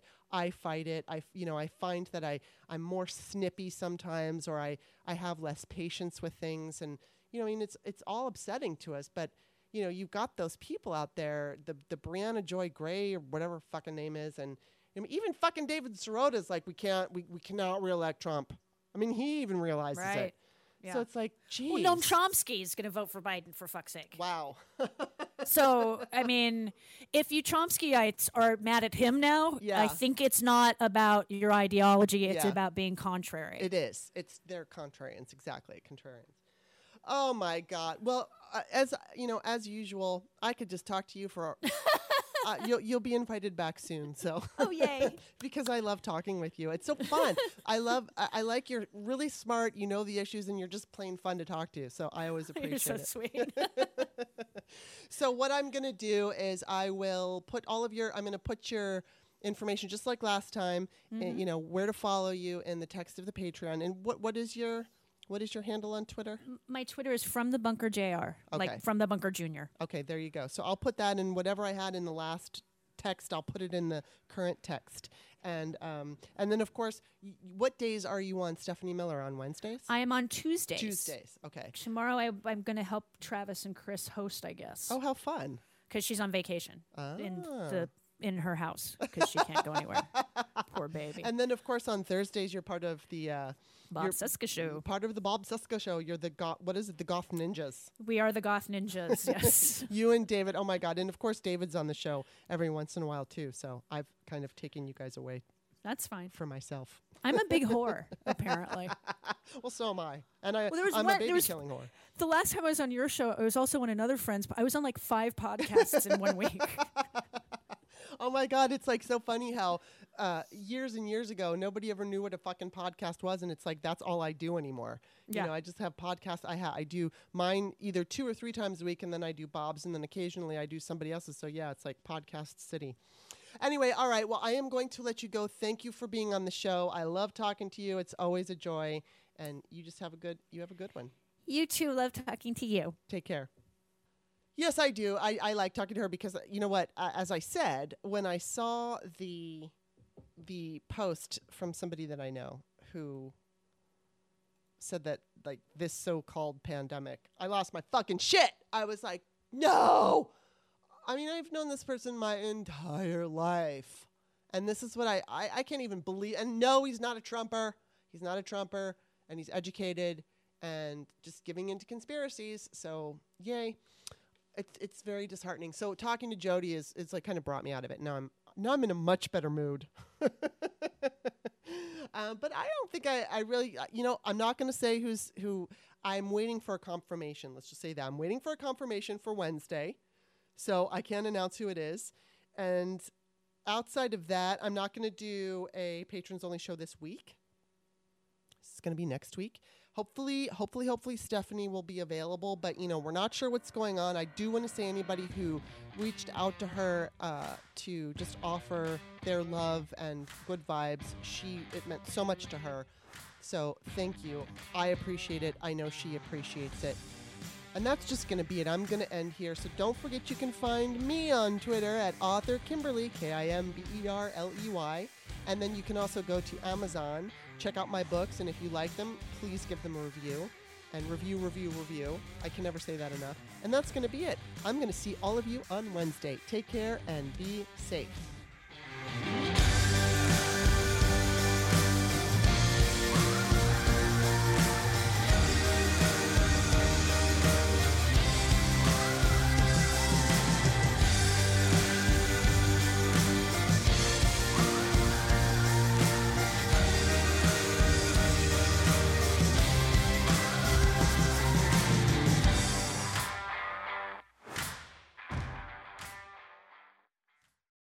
If you're a woman over 40 dealing with hot flashes, insomnia, brain fog, moodiness, or weight gain, you don't have to accept it as just another part of aging. The experts at MIDI Health know all these symptoms can be connected to the hormonal changes of menopause. And MIDI can help with safe, effective, FDA-approved solutions covered by insurance. 91% of MIDI patients get relief from symptoms within just 2 months. Book your virtual visit today at joinmidi.com.